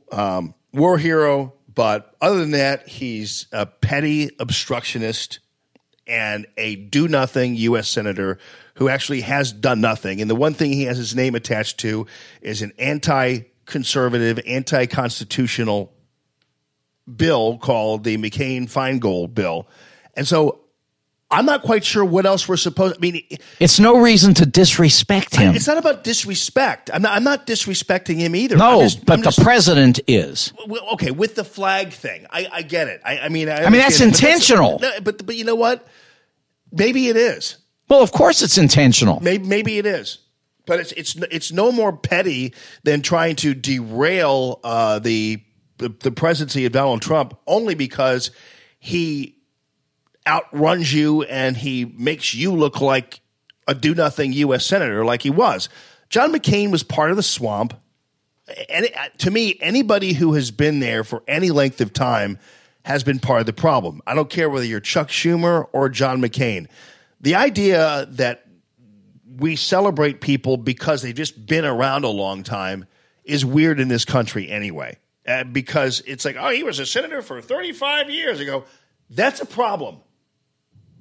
To me, that's a problem that he was a senator for 35 years. I don't think we should ever have a senator that is there for 35 years. Well, people wanted him there. It gets his bad trade deals. Wait a second. People wanted him there. Well, I get it. Now, are you for term limits? No. Oh, I was going to say I was going to worry about your libertarianism. I support. Yeah. For instance, people have a right to vote for who they want. Right. I do think. Yes, absolutely. But oftentimes that is a measure of, again, whether or not you just simply are able to streamline it with money in politics, whatever. And again, I don't begrudge money in politics. Well, I was going to say, some of right. these guys who've been around there for a long time, and you know, the voting populace for so long has just kind of been so anesthetized. Yeah, They just and go in, and let me give you an full example. lever, Let me give you, Democrat and Republican. Yeah, let me give you an example that you're going to love. Okay, let's talk about Dick Gephardt. Okay, that's not your favorite guy, right? No, not at all. My question is But, you know, this. Dick My Gephardt question for a while there was pro-life. You know that? No, right? well, I don't know, but Really it's got poisoned. Okay, yeah. Here's my question: Dick Gephardt, and this brings up this whole money thing. Dick Gephardt started off as an alderman in St. Louis. Yes. What did he make? $15,000 a year. Then he got into higher offices, and his salary kept going up. And if he were a senator today, he'd be making what, $175? Okay. You want to explain to me how he became a multi-millionaire? How do these guys, it's not just him, he's just an example. How do these guys get into office, have no job that pays them anything for, their whole lives, and walk away multi-millionaires? There's something going on. I'm not saying we can legislate against it. I don't, how do you legislate it to make people be honest? I have no idea. The Hillary Clinton response to the death of John McCain, I don't know either, but that is a problem, and I get it. But I didn't. After a while, I tuned out. I didn't know what you're talking about. Well, now you know. Now I do. But here's your girl Hillary Clinton, who's reflecting on. Sure, I heard her. Oh, you did? Yeah. I think that example that he set of working across the aisle, but more than that, working to bring people together. I mean, first of all, here's Hillary Clinton. She had nothing nice to say about John McCain throughout 2008 and beyond. And the only reason she kept her mouth shut is because she was so damn bitter that Obama beat her in the 2008 for the nomination. I have never heard any bitterness out of her mouth towards anybody, but she did say deplorables. That was, but other than that, I don't know what she said. I don't know what bitterness. She didn't go out and actively campaign for Obama. I mean, maybe a little bit. Yeah, she did. Not much. And Bill did. Yeah. Well, she was kind of the McCain of the. They weren't happy. Of the Democratic Party. She was the one who lost an election and then wound up actually extending that bitterness to people who otherwise were excelling past her. And I think McCain had that. I think McCain was intimidated by Donald Trump. I think he knew the truth about the swamp. I think John McCain knew that he was part of the problem. What is the swamp? The swamp is made up not only of a bunch of pencil-pushing bureaucrats who have been there forever. People that we need desperately. We saw what they did in desperately. the FBI. No, they make our country great. And there are also a bunch of these do-nothing politicians who believe that it's a good thing to lock arms with the other party and make a deal that basically counts out the American people.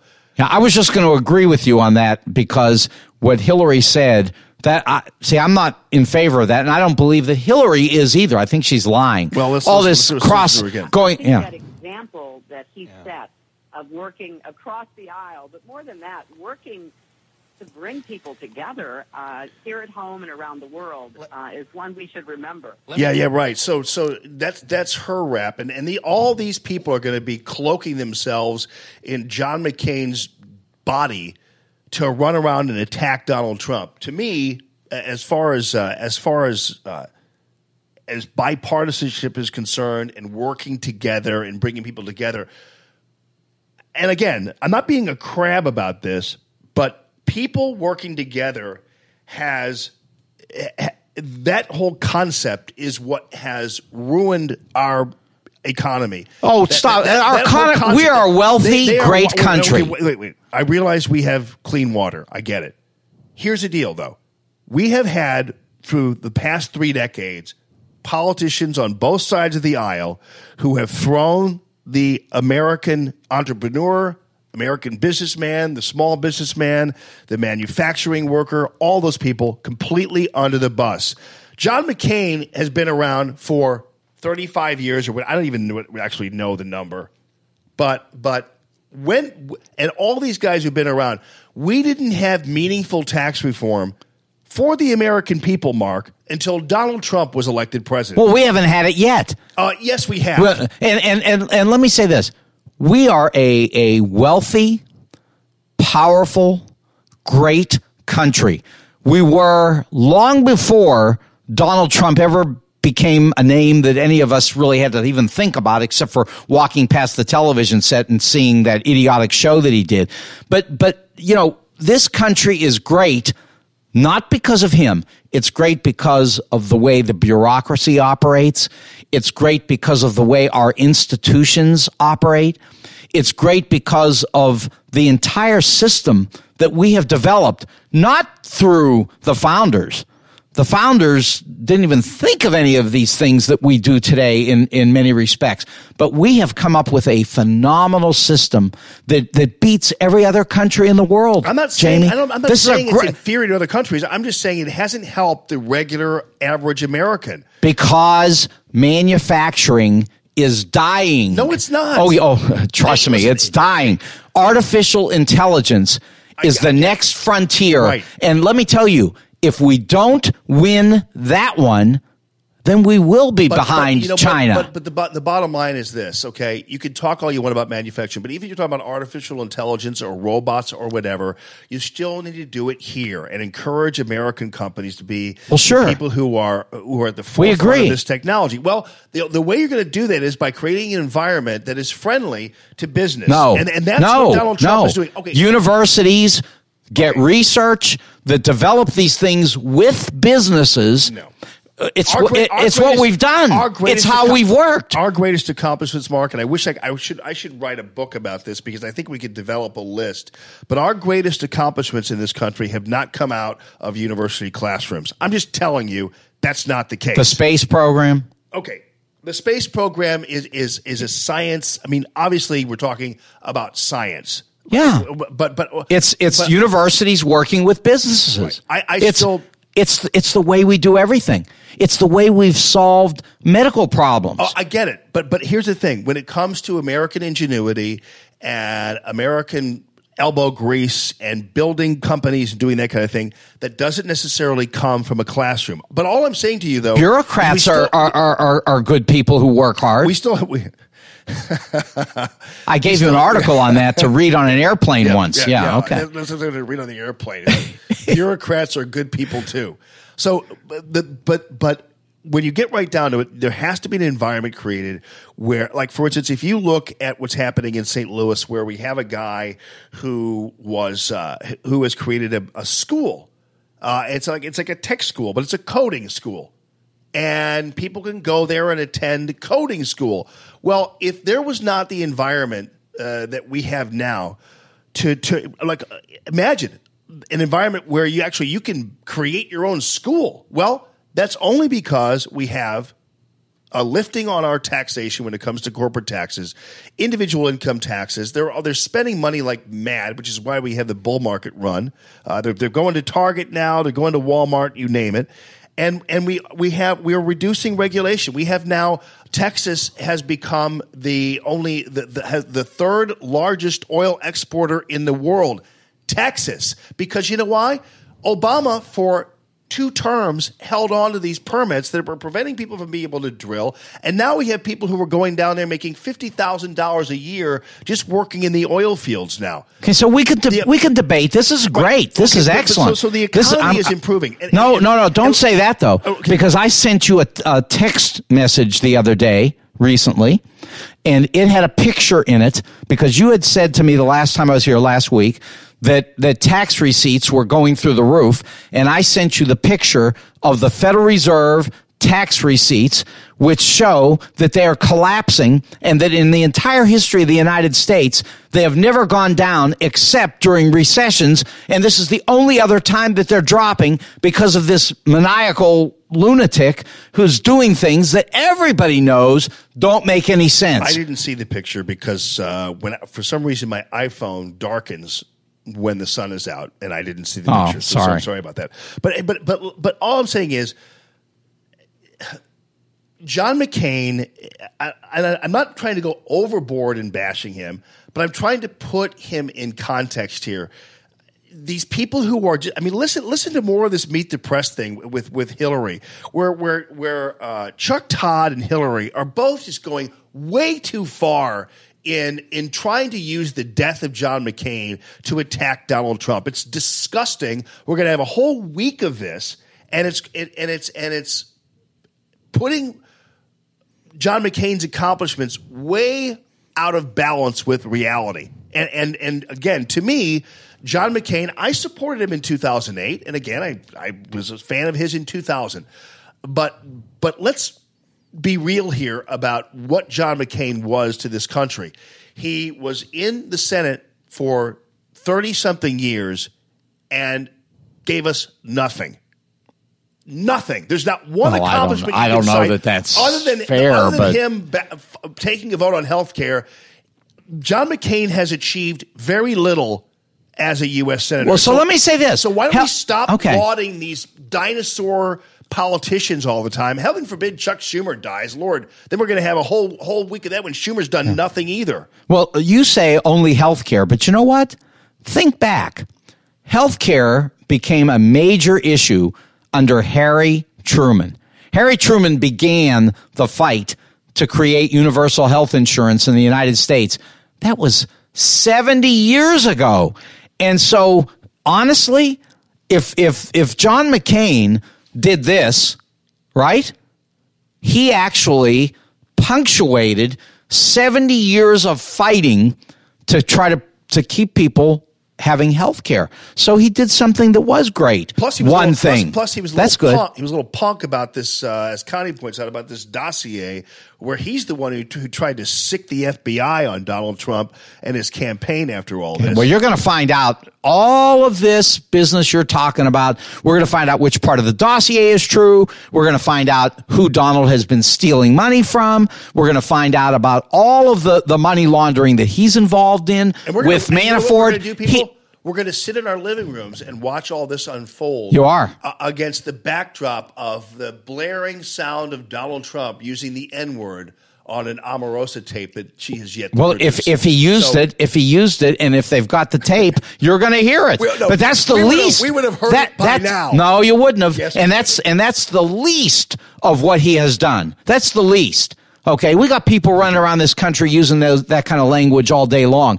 Okay, they are not destroying America. We need to deal with that. Not being destroyed. We need to awesome. We need to deal with racism. That's a fact. I'm not talking about racism. No, but my point is that is he using that word? Hey, listen, he's done a lot more than use that word. A lot more. Right. And some of it we've heard already. That's enough. More of it we're going to hear. Here, Chuck Todd and Hillary Clinton, like, how is it that they just go right to Hillary Clinton when John McCain dies? That ought to tell you everything you need to know about how they're going to utilize this poor man's death. And it's only going to be used to try to embarrass Donald Trump further. Here, listen to this, though. This is Chuck. Let's have a little straight talk.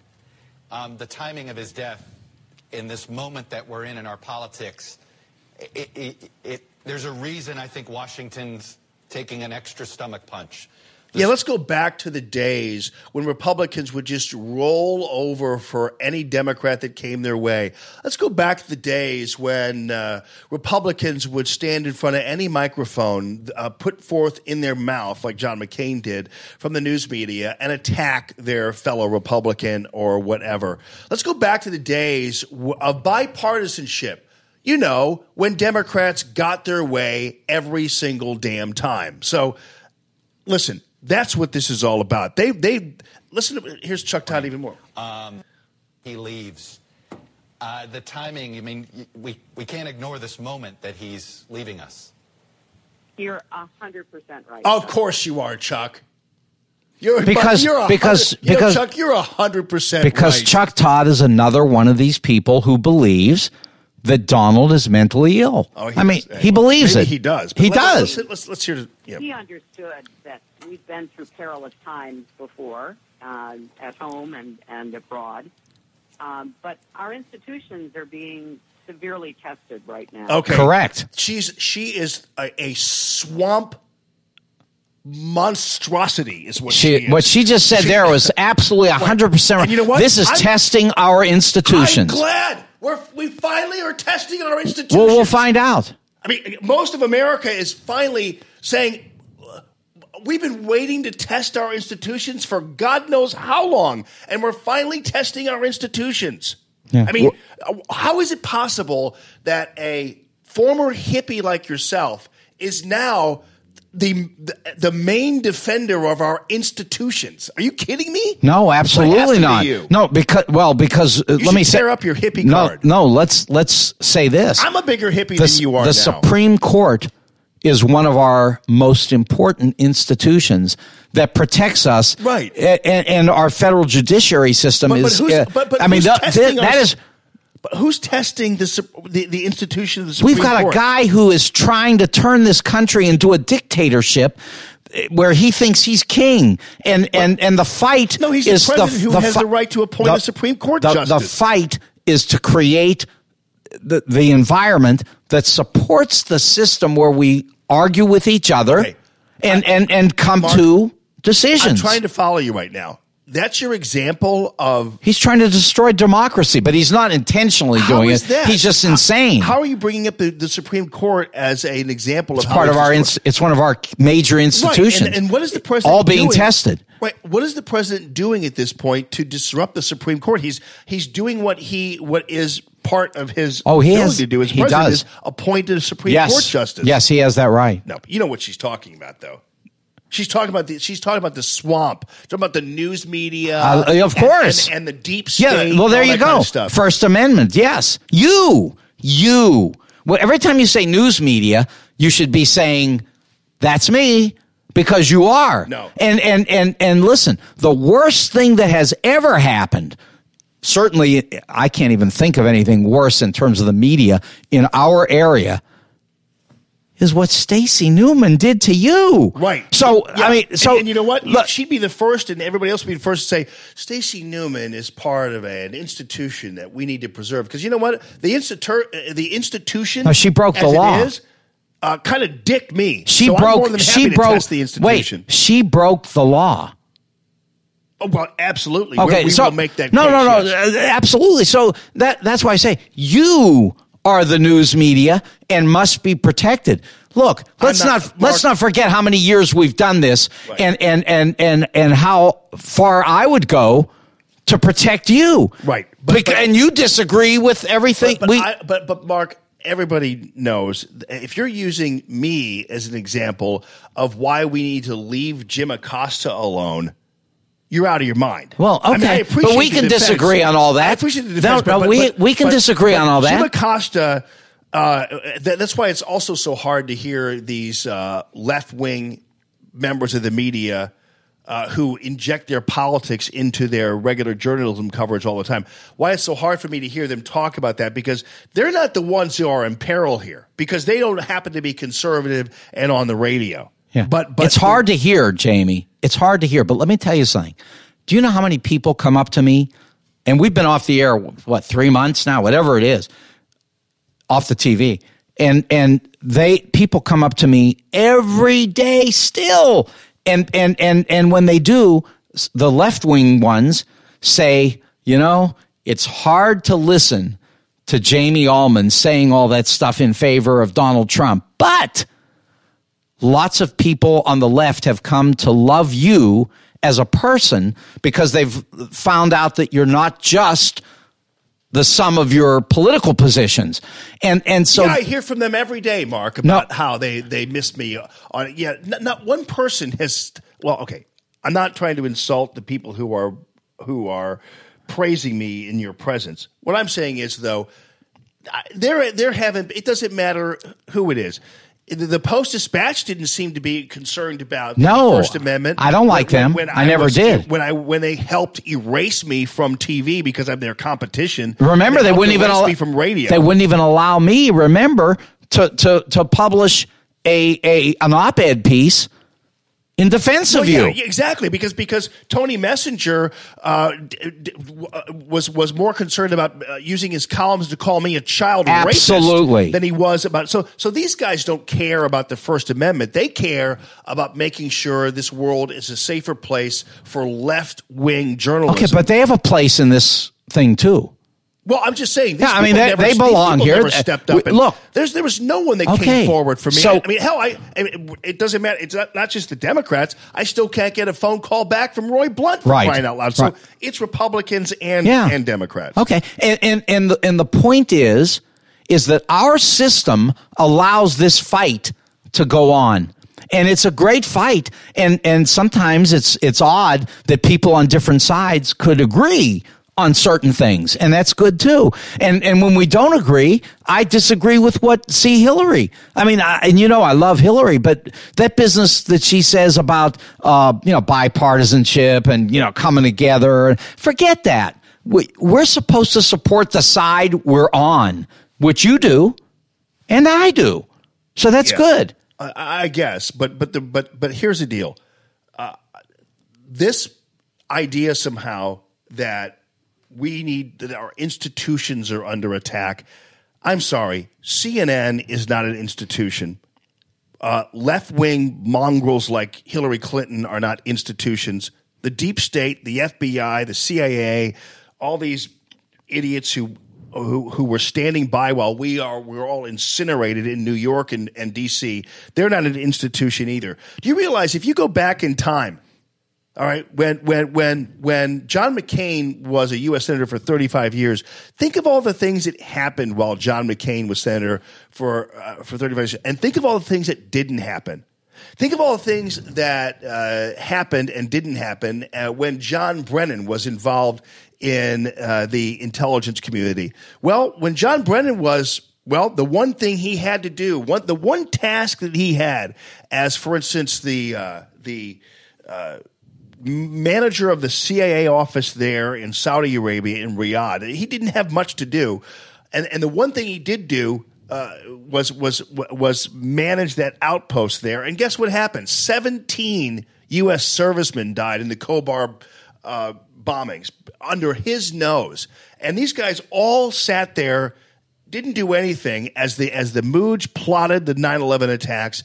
For the past 35 years, if you take the past 35 years in the death of manufacturing in this country, the downturn in the economy, the lack of people with a stake in our economy, the constant murders that are going on in the inner cities, all these kinds of things. By the way, all that crime is way down, but okay. Well, some of it is, yes, it's true. But and then we have them saying President Trump should have said something about the gaming deaths in Florida. It's like, wait a minute, that's a Tuesday evening in Chicago. He doesn't even know what to do now. About. So anyway, but by the way, but you don't think I'm supporting the CIA, but that would be ridiculous. I'm just saying a lot of us are more than happy to watch our institutions being tested, and we are hugely sad when we see these dinosaur politicians all going out there and telling us to go back into our little holes and be good little American citizens while they handle our tax money and our institutions. They've been horrible at it.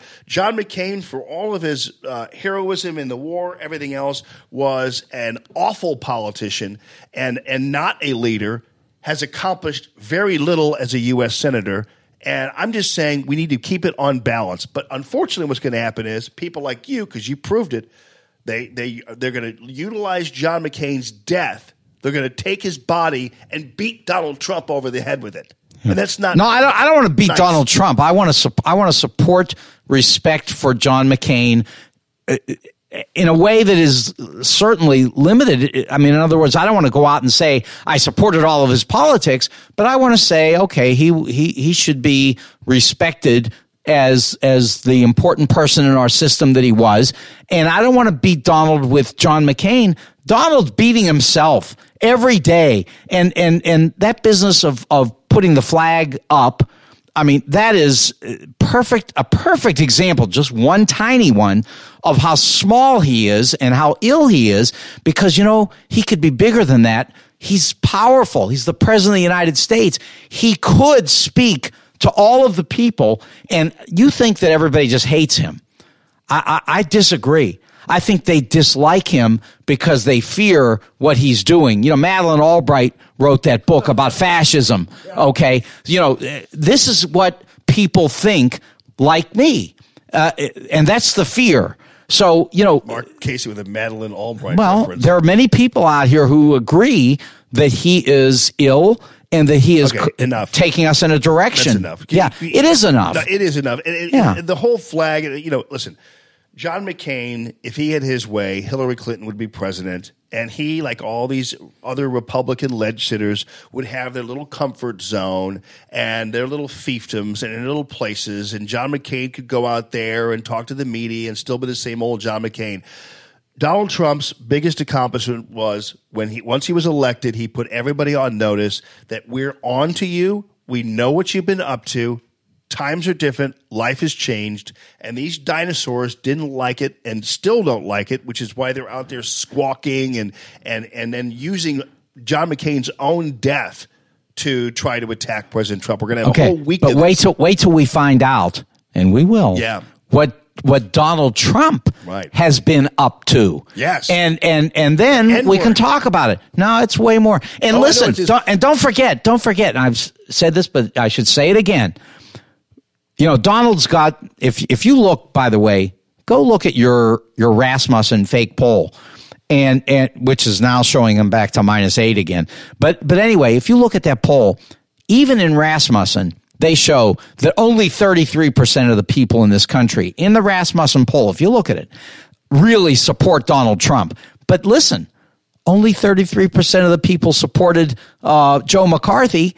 And when Joe McCarthy was disgraced, which Donald will be, he was still at 33%. It never dropped because there are 33% who will support this no matter what he did. When we have the N-word tape and we have all the collusion stuff and all this stuff, we'll go ahead and have you back in. No, we'll go through that.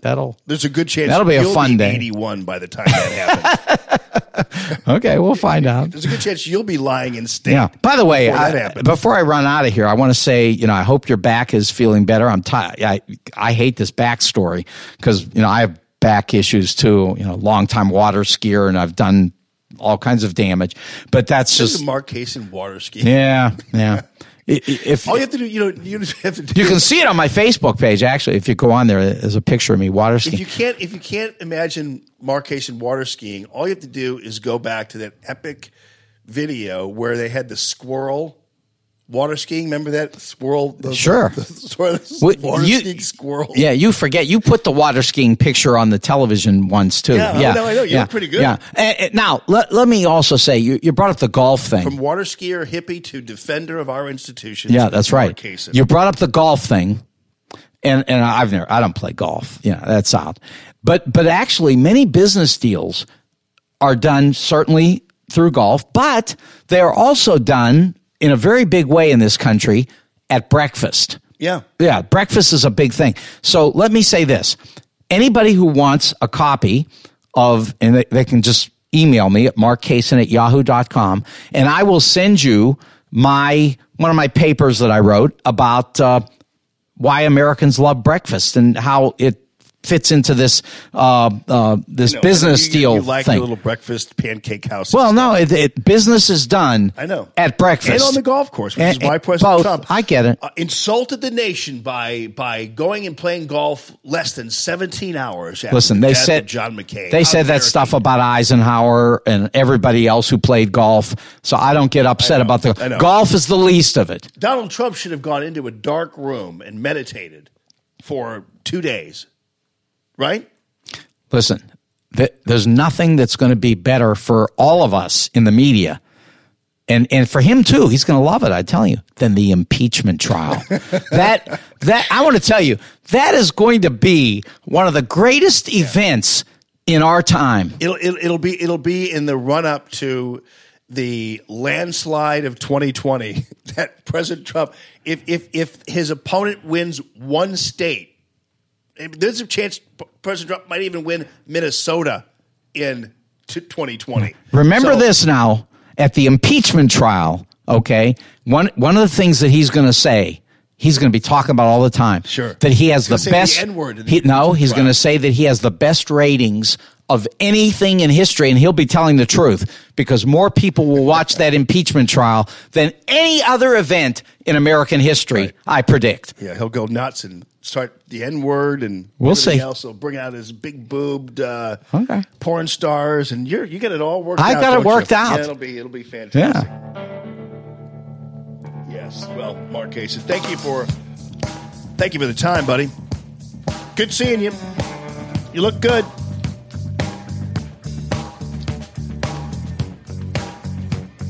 Hey, folks, we are live from the Discovery Design Studios, discoverydesigninc.com. And heck, in just 1 second, darn, we've got Mama Kay in here with a couple of other ghost chasers. Or one other ghost chaser. Just one? Two. Oh. All right, cool. They're going to come in the studio here in just 1 second once we get them all hooked up. Get all the equipment ready to go. Don't pull me off Facebook. Pay good money for music like this. I'm not playing the Wallflowers. Somebody else is. I didn't do that. Somebody else made that happen. Somebody else is playing the Wallflowers. Alman doesn't do that from his computer. Somebody else did that. I don't know what this... I'm sorry about playing you that whole Hillary Clinton, Chuck Todd. I mean, it's so unnecessary because you know what we're going to be hearing all week long. Oh, we need to go back to the days when Republicans and Democrats got along. Those were the days. Yeah, those were the days when they routinely pulled the pants down of every American and just... You know what it does. Because those were not the days. The days are now. These are the days. As Van Morrison would say. I heard a really good song over the weekend. Really great Van Morrison song. Darn, it was nice. Let me find it here. Let's see. Yeah, let me see if I can find this while we're getting everybody set up here. And then don't pull me off of Facebook. I know what you're trying to do. I know you have all your little algorithm monkeys out there trying to see whether or not I'm playing something. You know what I'm going to do? I'm going to switch it up then. Watch this. Do. You know, I could always play my live version of Into the Mystic. I bet you won't pull me off of that, will I? Play this one. I have to tell you, any song that begins with these two lines We were born before the wind. Also younger than the sun. is, you know it's going to be a great song. I mean, if a song begins that way, imagine what goes on the rest of the time. It's a great one, too. I encourage all of you to pay attention to this. I don't think they're going to pull me off of this one, will they? Mama Kay, come on in, baby. Let me get you all ready to go here.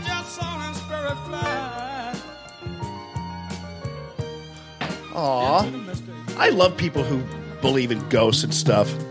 Because I do. Mama Kay. Hi, sweetie. Hi, darling. Mwah. Good to see you. Hi. Hi, remember me? I'm Jamie, yeah. Yeah, met you at the Republican. Yeah, nice to see you. How's it going? What's up, buddy? And then you'll share this one. Okay. Come on in. Let's get in here. Come on. Oops. Okay. Nope, you're over here. All right. Aw. Wow, it's heavy. Oh, Lord. Canned tomatoes? Wait a second here. Are you... All right. Hold on a second here. They didn't pull me off, did they yet? Oh, good. Oh, look at you. You have a garden, Mama Kay. Yeah. You garden? Doesn't surprise me at all. I want you to, you need to speak in that microphone. Say hi to everybody. Can you hear me now? Hey, hey. Hi, Margaret Sharp. I told the mayor I'd say hi. This is Mama K. Introduce yourselves. I'm Lacey Reinhart. Lacey Reinhart. Tim Johnson. Tim Johnson. And these are people who are going to take you on a little tour. But first, I'll get into that in a second because we have all the time in the world. Gardening is so cool. I know they're not pretty. Oh, no. They never are, but that's the beauty of them. Are they genetically modified? They're not. Okay. No. No. Good to know. But I don't think so. I bought these plants from a farmer, so. Well, my Golly. husband he adopted them for me. He adopted them? Yeah. All right. There's nothing He better knew a than guy who knew a guy. tomato that ripens on the vine instead of on a truck. Mm-hmm. And these are beautiful. I These are don't eat beautiful. tomatoes except my own. Well, Thank the reason I love my love of gardening and gardeners goes way back to my grandmother on my mom's side, and she was a wonderful, awesome lady. And my grandfather was the head of the World Council of YMCA's, and so she would she'd go and she had a home base in Geneva with my grandfather. Geneva, Switzerland. Yeah. And they were, and she would host, and she'd have these beautiful pearls and these dresses on, and would make all with this beautiful china, and she was just such a this feminine, strong, soft, woman, and she could host with the best of them. But in the end, did she wear eye makeup? maybe a little, but not much. You know why? He's got this thing about eye Because makeup. green eyeshadow or something. Yeah, Right. no. But you have blue on, which Had is some awesome. blue today. But in the end, when you get right down to it, she was still just a farm girl from Pennsylvania, and so she was really in her best mode when she was in her garden and she was on a farm or pruning or doing whatever. And she loved that garden of hers. So not only could she do and pull off this grand hosting and doing all that kind of stuff, she could grow her some really great veggies, and she grew this beautiful corn, tomatoes, rhubarb. She made the best rhubarb pie I've ever had in my life. And this wasn't strawberry rhubarb pie, people. This was rhubarb pie. Maybe a little bit of sugar, whatever. And, of course, she was brought up as a Mennonite, so whenever I said, Grandma, I love your rhubarb pie, she goes, you can never love a food. And she'd scold me That's after a I lie. complimented her. So she was that type of person. So one day she's tilling in her garden, and she cuts off her forefinger. And that's what I remember my whole life is my grandma with 4 fingers instead of 5. And I've never seen a person shuck corn with 4 fingers the way she did ever. So I have a special place in my heart for gardeners and just that whole vibe. And I always loved watching her because I always thought it was interesting how people who had gardens were treated the plants and things like not unlike a mom treats a child. Right. Yeah. Right. They're living. Yeah. But, sometimes they get in there and I'd be, aren't you hurting the plant? I go, no. And they're pruning. It's like a and doing haircut. Pruning and Yeah. doing all kinds of stuff. And you kind of like, for lack of a better term, manhandle these plants, which I thought was always great. But they seem to love that. It's like kind of like, when you see Right. animals out in the wild and how they take care of their young. They pick them up by their teeth and everything else. Well, I do better when my hair's pulled a little, so maybe that's Really? maybe that's what helps them thrive. Is, This is a family show, right? That is that's a great line. I got to tell you that. And so, what else did you make here? That's just tomatoes, stewed tomatoes. Oh wow! Put them in soup. Love it. Or stew. Just drink that right out of the thing. I Very only eat healthy. my own tomatoes. Yeah. I try not to buy the ones from the store. They're just nasty. All right. So tell me about the tours. How do we get set up? How do we get a hold of you guys? How do we get involved? What do we do? So for tours, you can either call us directly or you can go to the website or you can go to Facebook. We have a few different ways you can reserve a tour. We have several different tours, different kinds of tours that we offer, and they're very different. They're not your usual ghost tours. Okay, so let me get your Facebook page really quick. So just Haunted STL? Yeah. Is that what I do? Yes, That's it. Haunted STL Tours. Haunted. And St. Louis is cool for that because I just gotten back from. I want to just get on your Facebook page so I can like it and get that. I can't believe I haven't liked it yet, though, Mama K. What's wrong with me? Have I liked it? No, I haven't. No. Darn. Okay, I'm going to share it now too, people. We're All moving. right. We're somewhere. Yeah. Jamie likes it. Yeah, let me just do this real quick. Well, they won't let me share on my actual. On my hold on, I'm sorry, I'm being an idiot here. Hang on. Okay. He's intimidated. Well, that's why All we this have Tim. I greatness. don't know how to do any of that either. Okay, I'm just going to share it right now here on my page. Boom, on the Allman page. So it's up there on my Facebook page. Go on their page, like it. And St. Louis is so cool about this because recently, because I'm working on a project involving a famous St. Louisan that I'll get to someday to tell everybody. But anyway, it led me to Bell Fountain Cemetery because I love that place, first of all. Somebody just got it. I volunteer there as well. Oh, you do? Yeah. That's the coolest darn place. It is. And it's full of history. And if you want to see, if you go to any street in St. Louis and then you go to Bell Fountain Cemetery, you'll see the street name on a mausoleum. That's Yes. basically how it works because Right. it's all Our after founding families between there and Calvary. That's where they are. Yeah, right. And Calvary was more like Clark is buried in Calvary from Lewis and Clark, or is it Lewis who's buried there? Well, it's Clark is in Bell Fountain. Oh, The William Bell- Clark okay. Monument is one of the most visited. Yeah. Okay. All right. So somebody else, like a famous, somebody else along those lines is buried in Calvary. I can't remember Well, who Dred it is. Scott's buried in Calvary. Oh, is he? Oh, wow. Yeah, so Calvary is the Catholic cemetery, Yeah. and then, of course, separated just by one road, and then you have Bell Fountain on the other side. Okay. And something you might notice is there are, so if, for example, if you were a Freemason, you could be buried in Calvary if you were also Catholic, but you couldn't have the symbolism on your tombstone. So you have a lot of Freemasons who are buried in Bell Fountain, but they're at the very edge of the cemetery facing Calvary. Oh, wow. So there's all kinds of little fun things like that a lot of people don't know, and you have to. It takes more than a day. It takes more than a week. Yeah, you right. really have to know your St. Louis history, be passionate about it, and then go through there again with a different set of eyes. It's a really cool place. I was telling people the story the other day about the woman who's buried there who was the most beautiful woman in St. Louis. Kate Bennett. Yeah, Kate Bennett, right. Yeah. She died from her beauty products. Yeah, yeah, right. She wanted to pale her skin up and poisoned herself. Arsenic and lead were products used very often back in the day. And, we didn't eat tomatoes here in St. Louis for about 150 years because of how they reacted to lead plates. They would sizzle and smoke really? and look terrible. And, of course, we didn't think about the lead in the plates. We just assumed tomatoes were bad. So for a long time, we didn't eat tomatoes here because of that. Wow. That's fascinating. So now when we do the tours, where do we go? Where are we going? So we actually have a brick and mortar location that's downtown at 338 North 4th. So don't be afraid of downtown, people. It's okay. There's No, it parking is okay. and we're fine. Good parking right there. It's actually a great location because we're close to one of the oldest and most historic parts of, the oldest and most historic part of St. Louis, which is Laclede's Landing, which is seeing a nice comeback too. So we do tours there as well. But we're right there in the heart of downtown and where we should be. Okay, so what is haunted down on Laclede's Landing? Oh you my got God. to be kidding. I know. That's why you guys are the experts.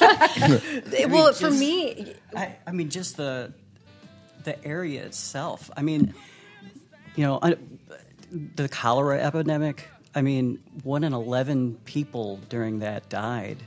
Yeah, 90 days. You had a yeah. massive epidemic that wiped people out, and they stacked those bodies in Clay Morgan Alley specifically. Oh, really? So between Clay Morgan Alley and, you had Henry Shoto's son who had a large piece of property down there. You've had underground railroad activity down there. Morgan Street Brewery, which is one of the oldest buildings that still survives on Laclede's Landing, it wasn't called Morgan Street Brewery then, but they used to hide runaway slaves and help them get down to the river. I mean, you could see Illinois from the slave state of Missouri, and let's not even talk very about active. the spillover of the activity that came from Laclede's Landing and the steamboats out onto what was the Bloody Island? You talking about Oh, Bloody Blood Island? Island? the prostitutes and the red light district. Oh, yeah. Oh, Deep Morgan. Right, Deep yeah. Morgan. So St. Louis is home to so many firsts that are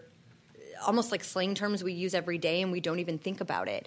But, we've all heard of, Mac Daddy and I'm Mac. The Macs were an actual group of pimps that lived in St. Louis headed by Stagger Lee or Stag-O Lee. And he was truly, I'm not making this up. I mean, Rolling Stone magazine did an article on this, I think in 2009. He is the original gangster. And the Ballad of Stagger Lee is the most reproduced song of all time. Right. And that's about a guy right in downtown St. Louis. He was a part-time carriage driver and part-time pimp, part-time gambler. And all-around scary dude, too. Yeah, hang on, because now what happened is, the problem is the people who listen to the Allman in the Morning show, the minute you said Mac Daddy, we got time, so don't worry. The minute you said Mac Daddy, and I'm not trying to use, I don't know what your politics are, you guys, so I'm not trying to drag you into anything, but people who just heard you say Mac Daddy, Obama is a Mac Daddy. Obama pimps white women and black women. So I'm just saying that. I don't know that he was officially made a member. No. What I'm saying is that when you say Mac Daddy on an Allman radio product, we know everybody remembers that. Well, so I just want to let you know you brought that up. Well, now we know where it came from. Now then, tell me. Obama. So you mentioned. Shoto. So now, what is this thing about Shoto's Pond? There were a few Shoto's ponds, Okay. actually. Yeah, so the landscape of downtown looked a little bit different than it does today. There actually used to be an area called Mill Creek, and Mill Creek was predominantly free black or descendants of free blacks who occupied that area. That's a whole nother. You ever heard the song "How Frankie Shot Johnny" or "When Frankie Shot Johnny"? That's where that came from. Wow. So that was a predominantly free black area, and just the way that they had been changing the landscape, and I mean, we've changed the shape of the Mississippi I don't know how many times as well. Yeah. So that area was prone to flooding, and that's where the pump station is now. But that whole area was a Shoto's Pond at one time. And people could take their little boats out, and the problem with that is not only mosquitoes, but it just got so polluted, they decided it was time to drain that swamp. Well, then didn't they have wasn't there a big fire on the riverfront there, too? 1849. Yeah, the Great Fire. 23 steamboats burned and 15 city blocks in what was then the commercial district of Laclede's Landing. So at one time, those were all wooden Creole structures. And so when they were rebuilt, and there were only 3 people who died in that fire, believe it or not. One was our fire captain at the time. But when the buildings had to be redone, some of the political spillover from that we still have today is people don't realize the French and the Germans really didn't get along that well. And so when all those French buildings burned, our mayor at the time was of German descent and had a relative who owned a brick company. And when all of our buildings were redone in German brick, that was a little bit of a controversy as well. Wow. So, yeah. So now, when you guys do the tours, is it a day or how does it work? Well, ghosts don't care what time of day it is, right? Yeah, they don't we know care if this. it's light. Yeah, They right. don't I care. like that about ghosts. So we do our tours day and night. The Laclede's Landing tours are in the evening. They're from 6:30 to 8 o'clock, and we do them with in conjunction with another fellow who's been down there on Laclede's Landing for 7 years, David Reardon, who's a great friend of ours and has taught me a few things, and vice versa. But I mean, there's so much about St. Louis that people don't know. So we we pride ourselves on our historical accuracy. Yeah. And then we make history more attractive to people who would otherwise not be interested whatsoever. Yeah. And so God forbid you learn something Right. on these ghost tours, but Yeah. I mean, the metaphysical reasons that we have all these hauntings, that's a big factor too. So when you have things like limestone and moving waters and Caves. ground that was sacred Yeah. to Native Americans, and we literally did build on top of sacred burial mounds. Yeah, And we really did. Our whole city is just like the movie Poltergeist. truly. Really? Yeah. So now, because usually when you so this is more than just like the Lemp Mansion Right, tour, which is super haunted as well. Yeah, right. Yeah. But there's so much more. It's that's what's so cool about it is I never really considered it. I know that I love it when, like, let's say they're doing some construction project down on the landing or somewhere. Remember, I seem to remember they were doing something down close to the landing, and they were excavating all these things, and they had to stop because they discovered, I guess like a potter's field or something, and then they uncover all these artifacts and things like that. Where do those go, by the way, once they pull them out of there?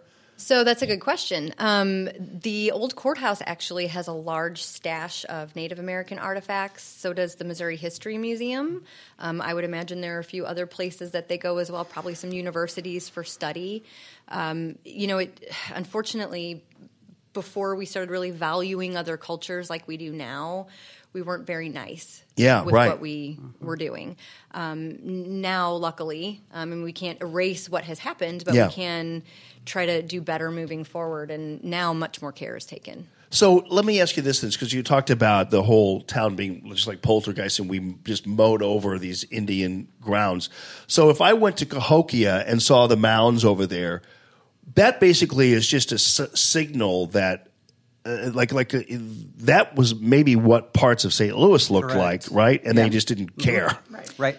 Okay. It was the Mississippian civilization that built those mounds, and Cahokia Mounds was actually a bigger site than some of the Mayan ruin cities that people go visit today, like Chichen Itza. Yeah. In the Mayan Riviera. I mean, this was a huge, thriving community. The Mississippi River Valley was fertile and great for growing crops and raising livestock, and you had these limestone bluffs that you could take shelter under, so they did very well. And they are the ancestors of the Osage that occupied our area, and they were 100,000 people strong at one time. This was not a small tribe of people. This was a nation. And they were giant people. They were 6.5 feet tall. They towered over most Indians. Oh, really? Mm-hmm. I knew a girl who was of Osage ancestry, and she herself was like 6'2". Yeah. Wow. Yeah. I never even. She was very tall. That's interesting. So when it comes to the haunting aspect of it and the poltergeisty part of it, how does it manifest itself? Like if I were to. Because obviously people aren't being beheaded by a ghost or something, or it's not really traditionally the way we see hauntings, and it's actually a lot more positive. It's not like there's a bunch of ghosts running around going, whoa! It's more like it's a little different than that. It's hard for people to grasp, but it's a little different than that. Or maybe it's not. Well, I think, Hollywood did kind of, put a spin on things, but not that there's not scary things out there, but I think all of my experiences have been a whole lot more subtle. And I tried to tell people that, or I overheard one of the places I go after work, the bartender, she was freaked out. Her house is haunted. And I'm like, just think of it as they're just people. They're just dead. They're just people. Yeah. Right. So if they're doing something, they're trying to get your attention the best they can. Maybe they're trying to say something, try to get their story told. I think that's what causes a lot of the hauntings is like the cholera thing. I mean, 90 days, so many people were wiped out. And that's a life cut short. They didn't get to tell their story. They didn't get to say maybe goodbye to their parents or to their children. So that energy lives on, and especially like down there, like the limestone and all that, it just gets embedded and soaked in, and that energy stays there, and it manifests. It manifests itself when it gets strong enough. Right, and there's two types of hauntings typically, and what we see a lot of on the landing and over again are your residual hauntings. So there's residual and intelligent. Residual is what Tim was describing.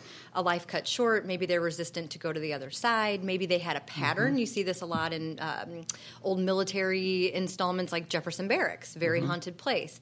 And what you see are residual hauntings, people who had patterns that they still are following. Yeah. And then you have intelligent hauntings, and these are the spirits that you can maybe communicate with, or that, to Tim's point, want to express something. Right. And very different. Well, it's interesting because when I was at Bell Fountain, because when you talked about the story being told, this is very specific to this thing I'm working on because it was really quite by accident. But I did go, and it was about this young poet, and she was one of the most famous poets in the world, not just from St. Louis, and so. I go out there. Well, it's Sarah Teasdale. So I'm just, So anyway, so I go to her house. I'm working on this project about her. So I go to her house where she grew up on Kingsbury Place, which is this beautiful place, and her mom and dad had built the house, and it's where she did most of her writing as a young girl in this house. And so I had been working on this thing, and I went back to my house, and I felt like she had somehow like latched onto me. Like I felt like somehow because I was just engrossed in her story and still am and working on this. But so I was just like, I know everything about her and everything, and it was so strange to have. And then suddenly, out at my pool, I have these lanterns, and I'm telling you, every time I'm thinking about her, this little, and it's a lantern you have to turn on. Okay, it's one of these like Michaels or something, But but you have to turn the thing on. Right. And every time I think about her, that light comes on. That light is on at my pool, and it got to be calling. I felt like this is definitely her attempt to make sure I don't forget about telling her story. Right. Like I felt like that. Now maybe I'm fantasizing about it or it's in my mind, but I honestly did feel that way. Like I felt like it was somebody, because to me her story actually has not been told to accurately or correctly or whatever. So and I think she's got more to say, and I think I'm gonna be able to say it. But it was curious about the finishing or telling somebody's story. They want your story to be told, and that's really all it is. It seems. Yeah. And I did notice too when I was at Bell Fountain Cemetery. Like there's no one out there usually. I was like 10 o'clock in the morning. Oh, so there are people everywhere. They're really good at not being seen. Okay, well, I just felt like I was out there and I went to her site, which is kind of off the yellow line, even though it's on their little featured path, whatever. It's kind of off the yellow line, but I felt like there was no one around. Maybe there were occasionally way in the offing you could hear the yard guys out there, but I felt like everywhere I went there, I felt like there were people around. There were some people around. Like I honestly felt like it was a highly populated place. It was really a strange feeling, but it was a good one. I would say that's probably one of the most peaceful places in St. Louis, and there are a lot of people milling around the cemetery. I mean, it's a huge place, and they have a lot of employees and a lot of volunteers. People do forget that is an active cemetery, and so there are still people, who are buried there. Yeah. And one of the things you were talking about, people wanting their stories to be told and accurately. One of the reasons we got into this and the three of us are here and the three of us do what we do is because we're getting tired of seeing and hearing some of these people's stories almost intentionally being told incorrectly for sensationalism. That's not fair to them. And the reason we do this is I don't know any better. Like, I don't follow any templates because I don't watch the Ghost Hunter shows. Right. I don't because I don't want a preconceived notion of what something should look like or should be. It is what it is. Like Tim said, it's subtle. You hear things that you're not sure if you heard. You see something and you question yourself. Sometimes not. You're pretty sure you've just seen a ghost and it's a whole different experience. But like we used to say when we do the Lemp Mansion tours, nothing is going to grab you by the ankle and drag you down a hallway. Right. And if it does, make sure you get that on footage because we're all going to be rich if that happens. Yeah. So often these experiences are personal and it happened, and it's one of those things that you can't prove to anybody.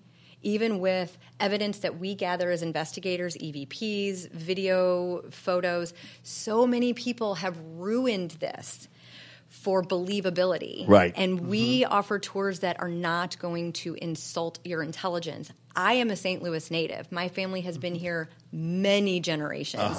I have to live here. My kids live here. My reputation is on the line if we get caught pretending that there's something paranormal going on that isn't. Right. And I promise you that happens. And everybody knows that happens. And that's why even people who come into our store downtown, they kind of give us that look, like they're sizing us up to see if we look like snake oil salesmen. Right. And what are you going to fake today? Right, right. And the truth about St. Louis history and even the truth about St. Louis now is sometimes stranger than fiction. You don't have to make anything up. Right, right. And places like Alton, Illinois, Alton's haunted too. Hannibal's haunted. We all have the same recipe that makes up an active area. So you've got Native American history, Civil War history, Underground Railroad activity, the living water, which is a current. You've got the limestone. You've got other mineral content. You've got original structure still standing that maybe these spirits are still moving about in. Cobblestone streets, we're loaded with them. And people see a lot of apparitions on the cobblestone streets. So the old cliche of the ghost walking through the wall, it's probably because there wasn't a wall there when that person was alive. Right, right. Or they just don't give a damn. Or they don't care because they're dead. They can walk through a wall. So Show showing off. I'm a ghost. Right. No ghost But police here. Bell Fountain is a great place to go for history and to appreciate beauty and nature, and they're an arboretum, and there are so many other things. Don't go there to ghost hunt. No one should be doing that. It's an active cemetery, and we should be respectful. And that's another thing that differentiates us from some other... And I'm not downing any other paranormal folks, because everybody has their own method of doing this. It's a pseudoscience, okay? No one's ever going to prove ghostly activity, but we certainly believe in it, and our goal is just to be as honest as we possibly can. We give you the theories behind reported paranormal activity or things we've experienced, but we guarantee you can fact check us, and there's nothing made up about what we do. And not only that, like to jump out at Bell Fountain with a whole bunch of devices, and start ghost hunting. With cameras. It's not okay in any cemetery. Yeah, it's not good anywhere. But the best device you have is just yourself. If you know yourself well enough, when we go around to some of these haunted places, I get a chill. I know there's something there when that happens. I just kind of goosebumps everywhere. And it's not fear. Yeah. It used to be. but that was when I learned, hey, that's my little alarm. So I don't always need a handful of devices and belts and toolkits. I have a cell phone. I can take a picture. I have a recording device on my cell phone. So if I felt wherever I was, I could do something respectfully. And just say, is there someone here? And then I can check that later. Well, so do people call you and ask you to come out and check things out and investigate and that kind of stuff, right? Yeah. Okay. So when you guys do your tours, though, it's kind of a different story. But you guys are already playing with what you already know and what you're telling people. But at the same time, you also do like active ghost hunting. And even that, though, when someone contacts us, it's still a historical thing. Yeah. The first thing we do is research. Look up the house. How old is it? Has anyone died in the house? Yeah. You know, anything we can build up, because if you have a background knowledge, you can go in and maybe ask the right questions to get the response. Right. Well, because, it's interesting that you point that out, because I had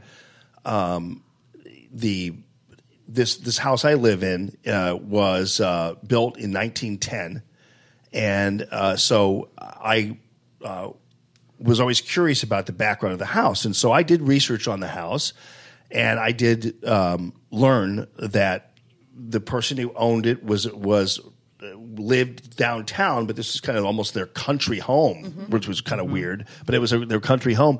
And I know for a fact he died in my bedroom. Like I know he died because I read his obituary. He died in the bedroom. So I know that.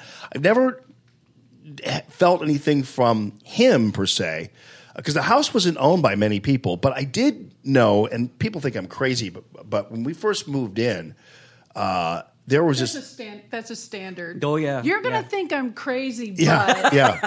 yeah. When It's always our intro. When we first moved in, every time I'd get up in the morning to go into radio, I would see this little girl running around. I don't know why she was there. I don't know what it was, but I would see her running around just in this bedroom. The only time I've ever seen her is in this bedroom. And then running I would around. have moved.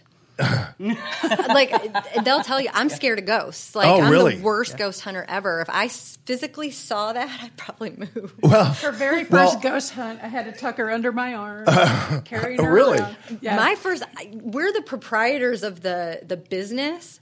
I wouldn't be there had it not been for her. Is that right? Yeah. Oh, man. The first time I ever experienced a real paranormal situation, Yeah. I almost died myself. Well, this wasn't menacing. I'll tell you one thing though. It did give me these chills. Yeah. And it was really weird. And then suddenly, that for whatever reason, it was about 2 years, and then I never saw her again. That actually is real similar to this. The experience that got me into doing this, other than just watching the TV shows and going, wow, if that's on the level, that's creepy, Yeah. was I was still in college and living at home, and my aunt was living with us as well. She was she had lung cancer, and she was getting old. She was alone. So she moved in with us, and she was more like a grandmother to me. But as eventually, as it developed, she went into like a hospice, and she did since college and everything. I didn't really get to say goodbye to her, but when that happened, for like a span of like 6 months, and this goes back to like listening to Art Bell. Yeah, yeah, so that's I love Art Bell. How old school that this really is he gave me the term shadow person, and that's what I was seeing. I would wake up in my bed, middle of the night. I sleep with the TV on, so it's not like it's totally dark. Yeah. And there's a shadow, a humanoid, walking across the room and looking over at me. And the first time I saw that, it was like Homer Simpson screaming, where his tongue's doing the flag, I was terrified. And it kept happening, not every night, but a lot. So then I started researching. Maybe it's sleep paralysis. So I would sit up. When I would see this thing looking at me, I would get up and change the channels on the TV. Well, I can see the channels flipping. I'm flipping it, not sleep paralysis. I learned that like bad wiring can cause electromagnetism in your brain that can make you paranoid and see things, and went and got an EMF detector at Lowe's and checked the fuse boxes and all the wiring. Wiring's solid too. Why is this thing here? My dad built this house. The lot was trees before that. I didn't grow up with any kind of experience. I started putting all this together. And while I was doing all these science experiments, going, I can flip the TV and all this stuff, and I grew less and less scared. And as I grew less and less scared, it kind of dissipated and went away. It was like a span of like 6 months. And who was it? And that's when I put it together. My dad and myself and his brothers and sisters were all pranksters. We loved to torture each other. That was my aunt. And when I wasn't screaming anymore, it wasn't fun, so she moved on. It has to be what it was. Yeah, yeah. Well, because let's put it this way. I said this when we were talking about this a while back when we were just promoting this coming on. I was thinking, if I were a ghost, I would try to make the most of it. I would try to be. Yeah. I definitely would be. I've got some after death plans. Everybody set up my house real nice. Oh yeah.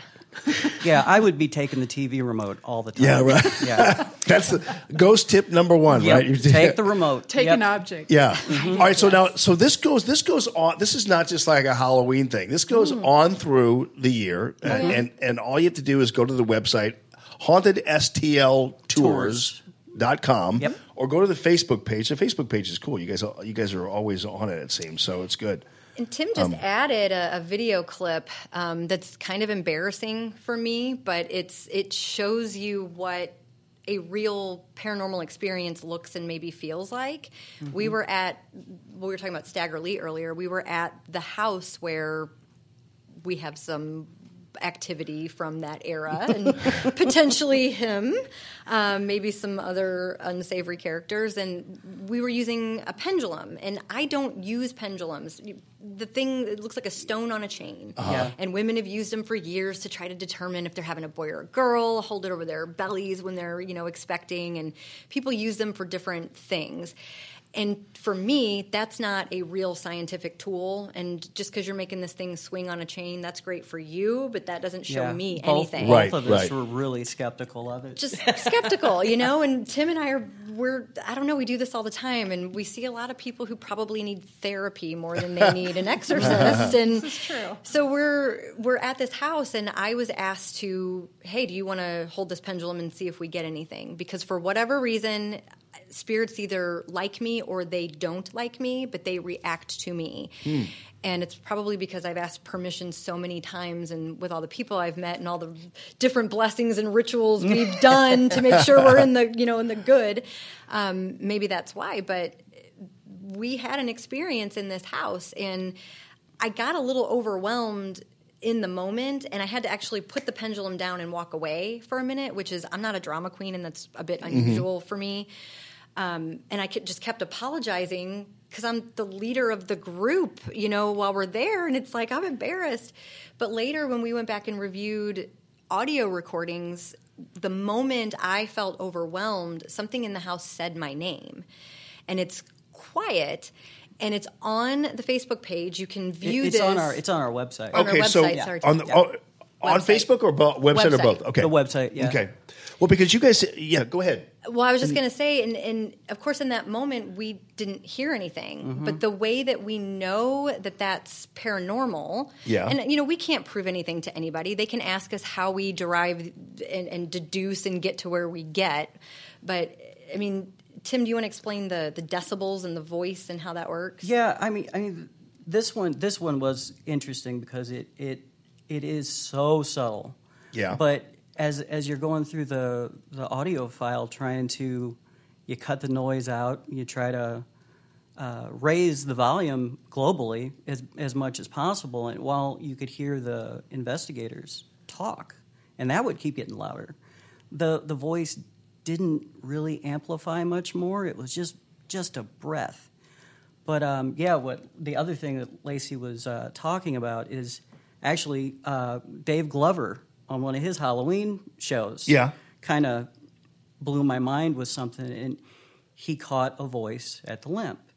And it was something to the line of that voice, when they had some government entity check it just for authenticity. Yeah. And they're like, it's not a doctored audio file, but that voice is made in a frequency that the human voice can't hit. Oh, so wow. I've been kind of trying to learn what that is because, I'm a musician, or I was, mixing audio and trying to get that vocal line to sound clear and sparkle. You're cutting out this, you're adding this, and if you can find that happy mix of whatever that EVP is, you're going to really isolate it and hear a good, clean, Class A. And because we couldn't, that is what tells us that this is something unusual. Wow. Yeah. Because it doesn't react the way normal voices do, but yet it's still a voice saying something. So that's wild. So I'm on your Facebook page, and I encourage people to check it out because there's one video here, Spirits of St. Louis Cemetery Tour. And as you guys point out, you guys don't creep around with audio stuff. You just are doing a general tour? Is this a Bell Fountain here then, or The Spirits of St. Louis tour is a cemetery and burial grounds tour. So that's just one of several stops on that tour. Okay. But we actually hit where there were Indian mounds, and we go all the way back to mound building civilization, because if you don't understand the context of St. Louis history, you don't understand why we are the way we are and why we have some of the tensions that we do and some of the policies that we do. I mean, you go back to some strange superstitions, but we've been found several times by several different nationalities. We were Spanish, we were Native American, right? We were French. And, Hernando de Soto came through here in 1580s and found the Mississippi. Mm-hmm, I mean, he didn't discover it. It was here. Other people had already discovered it. But we've been claimed several times. And we have a lot of strange or different superstitions or customs, like the raising of the 3 flags ceremony. Some businesses downtown still do this for good luck, and it's you raise the Spanish flag, and then you raise the French flag, and then you raise the St. Louis flag. Oh, really? Yeah. That's 3 cool. Flags Tavern, 3 Flags ceremony. That's where that comes from. Right. And, I mean, that was a very emotional day, the day that we were no longer Spanish territory. Yeah, People right. forget that, I mean, we got a lot of culture here. Yeah. Well, I love that aspect of it, because it's not just, hearing voices or doing whatever, but there's that historical context is cool. Right. And then what about the witch's tea, which I think is pretty cool. You had one. So we do something a little bit different as a paranormal team. So again, we don't follow templates. I was a rebel in the field because I didn't know any better, and it's been great. She had no bad habits to break. Yeah, I came in and decided this is something that we need to do because we can do it better than how it's being done. And I'm not an unintelligent person, and I'm tired of these tours that insult my intelligence. Yeah. I believe, and I'm a believer, but I understand why there's only certain people that want to actually spend their money to do these because they've been so hokey in the past. And some of these things are unbelievable.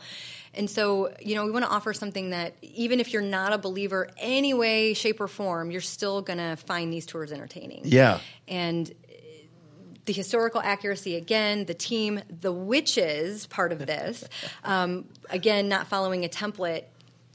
Believe it or not, there are niches and subcultures in this world that just don't want to cross paths, even if we're in the same ballpark. So pagans, people who follow just alternative spiritual beliefs, don't typically intermingle with paranormal investigators for a few different reasons. One, the two are typically skeptical of one another. And some people who practice magic or natural healing don't think that what they're doing is going to work if you have a lot of electronic devices in the area. And quite frankly, some people don't want to be videotaped or recorded while they're doing something that could be considered somewhat controversial. Right. We get it. We get ridiculed a lot. Oh, you're a ghost hunter. You have no idea what we do. Right. I'm not stupid. We're intelligent people that have put together something really cool that we want to share with others. And the Witch's Tea is designed to allow people to come in who would love to talk to real practicing witches. They're lovely people. No one's getting turned into toads. Nothing. Is our friend Becky Noble involved in this at all? Ever? I don't know. Oh, okay, because Becky's one of my Wiccan friends. She's a longtime listener to the show. I think Becky. You might have probably met her before. I've met her before, but I don't. Becky, you need to come down to the shop. Yeah, Becky. Right. She's a Wiccan because when I was in Madison, Wisconsin, in Mount Horeb, there was this huge group of Wiccans, and they lived in Mount Horeb, and they were they were great people. They were very nice people, but they just happened to be Wiccan witches. And there are several. I mean, just like we don't want to be pigeonholed with the other paranormal stereotypes. Neither do witches. I mean, that's such a personal belief system, and everybody practices that a little different. Yeah. But the reason we do the Witch's Tea is we're lucky enough to work with 2 women, Michelle and Carrie Lynn, who are the real deal. And these women have been practicing for 20, 25 years, and they're very effective, and they're very knowledgeable.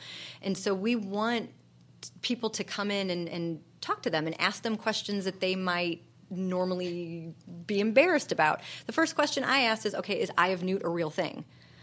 I mean, I wanted to know. So I asked Carrie Lynn, is there really an Eye of Newt? And of course she laughed at me. But we don't want people to continue to think the wrong things. We're open for people to ask us questions.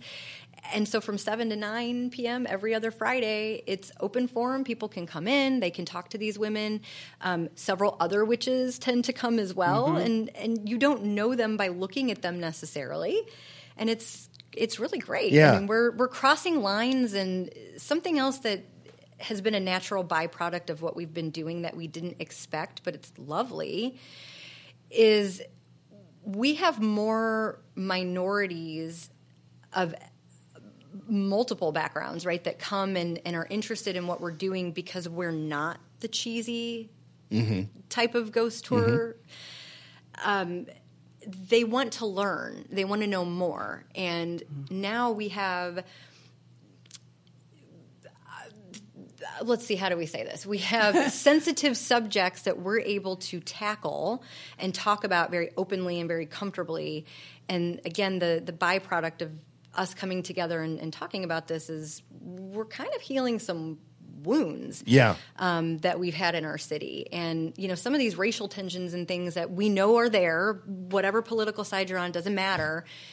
We can't do what we do and not talk about politics and history. Yeah. But it's not our opinions. It's, okay, we know this happened, and here's the written proof that it happened. Here's the result of that, and here's the potential paranormal activity that comes from that, or the strange history from that we want to share. And then we move on. And it's for everyone. I mean, St. Louis history is everyone's history. Yeah. And there might great. there might be a reason why, because I think it's been a perplexing issue for a long time, because everybody's always wondering when they travel and you go to Montgomery, Alabama or something, and you're thinking, wow, this is in the South, and this city is less segregated than St. Louis is.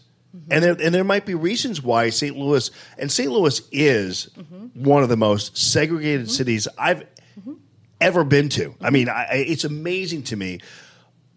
And there could be, through learning through the history of St. Louis and just all the different fiefdoms that were developed and all those kinds of things, there might be a reason why that is. I mean, there might be something to that actually is rooted in, you know, our past and our histories, that you guys, even though you're haunted St. Louis tours.com, have been able to kind of uncover, or at least explore those kinds of things. It's pretty cool, you know. It's true, and that's not what we intended. I mean, we didn't set out to be historians necessarily or cultural leaders of any. I mean, that's not what we intended to do, but man, it's really cool that that's also happening, and it's really neat that you can with this business that we've started, is that we have so many contacts out in the field that are experts, and we can go to them and say, well, we know a guy who, or we know a gal who, and then bring that person in. So that's cool. I mean, eventually we could probably have like a witch's tea type thing where we would bring a person in, like a little mini. Yeah. Like a speaker series type of thing. Yeah. Well, because I didn't even know, for instance, I love the related pages because this is cool. St. Louis Witches Council. It's like, yeah, that's pretty cool. I mean, you know, I think people can learn a lot, you know, just by exploring a little bit of this with you. And from the historical aspect, I'm totally fascinated. But also, I didn't realize how broad your coverage is. I think that's amazing. We didn't know it was going to be, but that's how it should be. I mean, we're not going to stick to a template of just jumping out and scaring you at a ghost tour. When we first started out, I mean, it was just trips to the library. Yeah. And looking up some of these old books, you know, 1820 type books, and you find something, and then you find something, and you're like, holy cow, this is something else. And you're flipping pages. The lunatic asylum in Soulard. We didn't know there was one. We think we now, did they call it a lunatic asylum? St. Vincent de Paul. St. Vincent's Home for the Insane. No, that's not like where. Because there's currently condos in some place. That's not the city hospital. Okay, right. No. Oh, well, so this is really, and they called it a lunatic asylum? Yeah, and get this, it was right across the street from a school for orphans. Wow. For 30 years. And where there's and I'm about to out this company, sorry. It's like Clean Uniform or something like that right there, like 7th and Broadway. Right there was the cemetery. Wow. And we have a history in St. Louis, talk about reasons for paranormal activity. As soon as property values go up, we disinter cemeteries all the time and move people. Yeah. I mean, And our hopefully founding get all of them. families, we don't. Right. And that's the thing. You're not going to get everybody. And so, not that cemeteries are naturally haunted, because typically people are dead before they're brought there. But maybe where there was a cemetery, and if you're left behind and the rest of your family's remains have been taken somewhere else, I'd be kind of ticked off too and maybe stalk the place. I'm surprised and plus I'm surprised they called them lunatics. It's like, I didn't know, it's like next to the dumbass house. I mean, like, why'd you call them lunatics? That's out in Fenton. Normally, you wouldn't think they'd call them names like that. But now the other thing too is, you guys go as far as like isn't there some weird thing with the Koch Cemetery near Jefferson Barracks? Koch Hospital, the old Koch Hospital, yeah. That was a tuberculosis hospital, and there were tunnels underneath that building. And the building's long torn down. I was there maybe a year and a half ago and had just a strange experience on the grounds themselves. It's grown over and wooded now, but I was walking through there and had someone else with me, and right about here, I heard the snort of what was probably a very large animal. Ugh. And I just kind of backed out and we left. But yeah. That's crazy. Yeah. Right. It's a creepy place. Well, so the next question, I got to go is do you all, you guys could do a show, right? You guys could do like an hour-long show a week on this stuff, couldn't you? I think so. You should do that. We should set that up for once we get our new studio done and we get the network done. I think you guys could have fun with that, and we all have our phone lines up and take calls. Oh, I'd love to take questions from people. That's where that fills my bucket. Yeah. I'd love to answer questions, and we're also not afraid to say, we've never heard that before. Yeah. We don't know. We'll get back to you. We're not going to make stuff up. So we'll talk about that, because she's really shy. Super Hiding behind chatty. the camera, might be okay. Well, I think it's great. I'm fascinated by it, and I would love for you guys to do something like that, because that'd be a ton of fun. I know I would listen for sure, but I'd love to come down. So, where are you guys located again? Exactly, your storefront? 338 North 4th Street. 338 North 4th downtown. Street. And if you go to Haunted STL right there on Facebook, and of course, I just put the page up on the Allman Facebook page too, Did so you you want guys to can tell do him that. about the Halloween?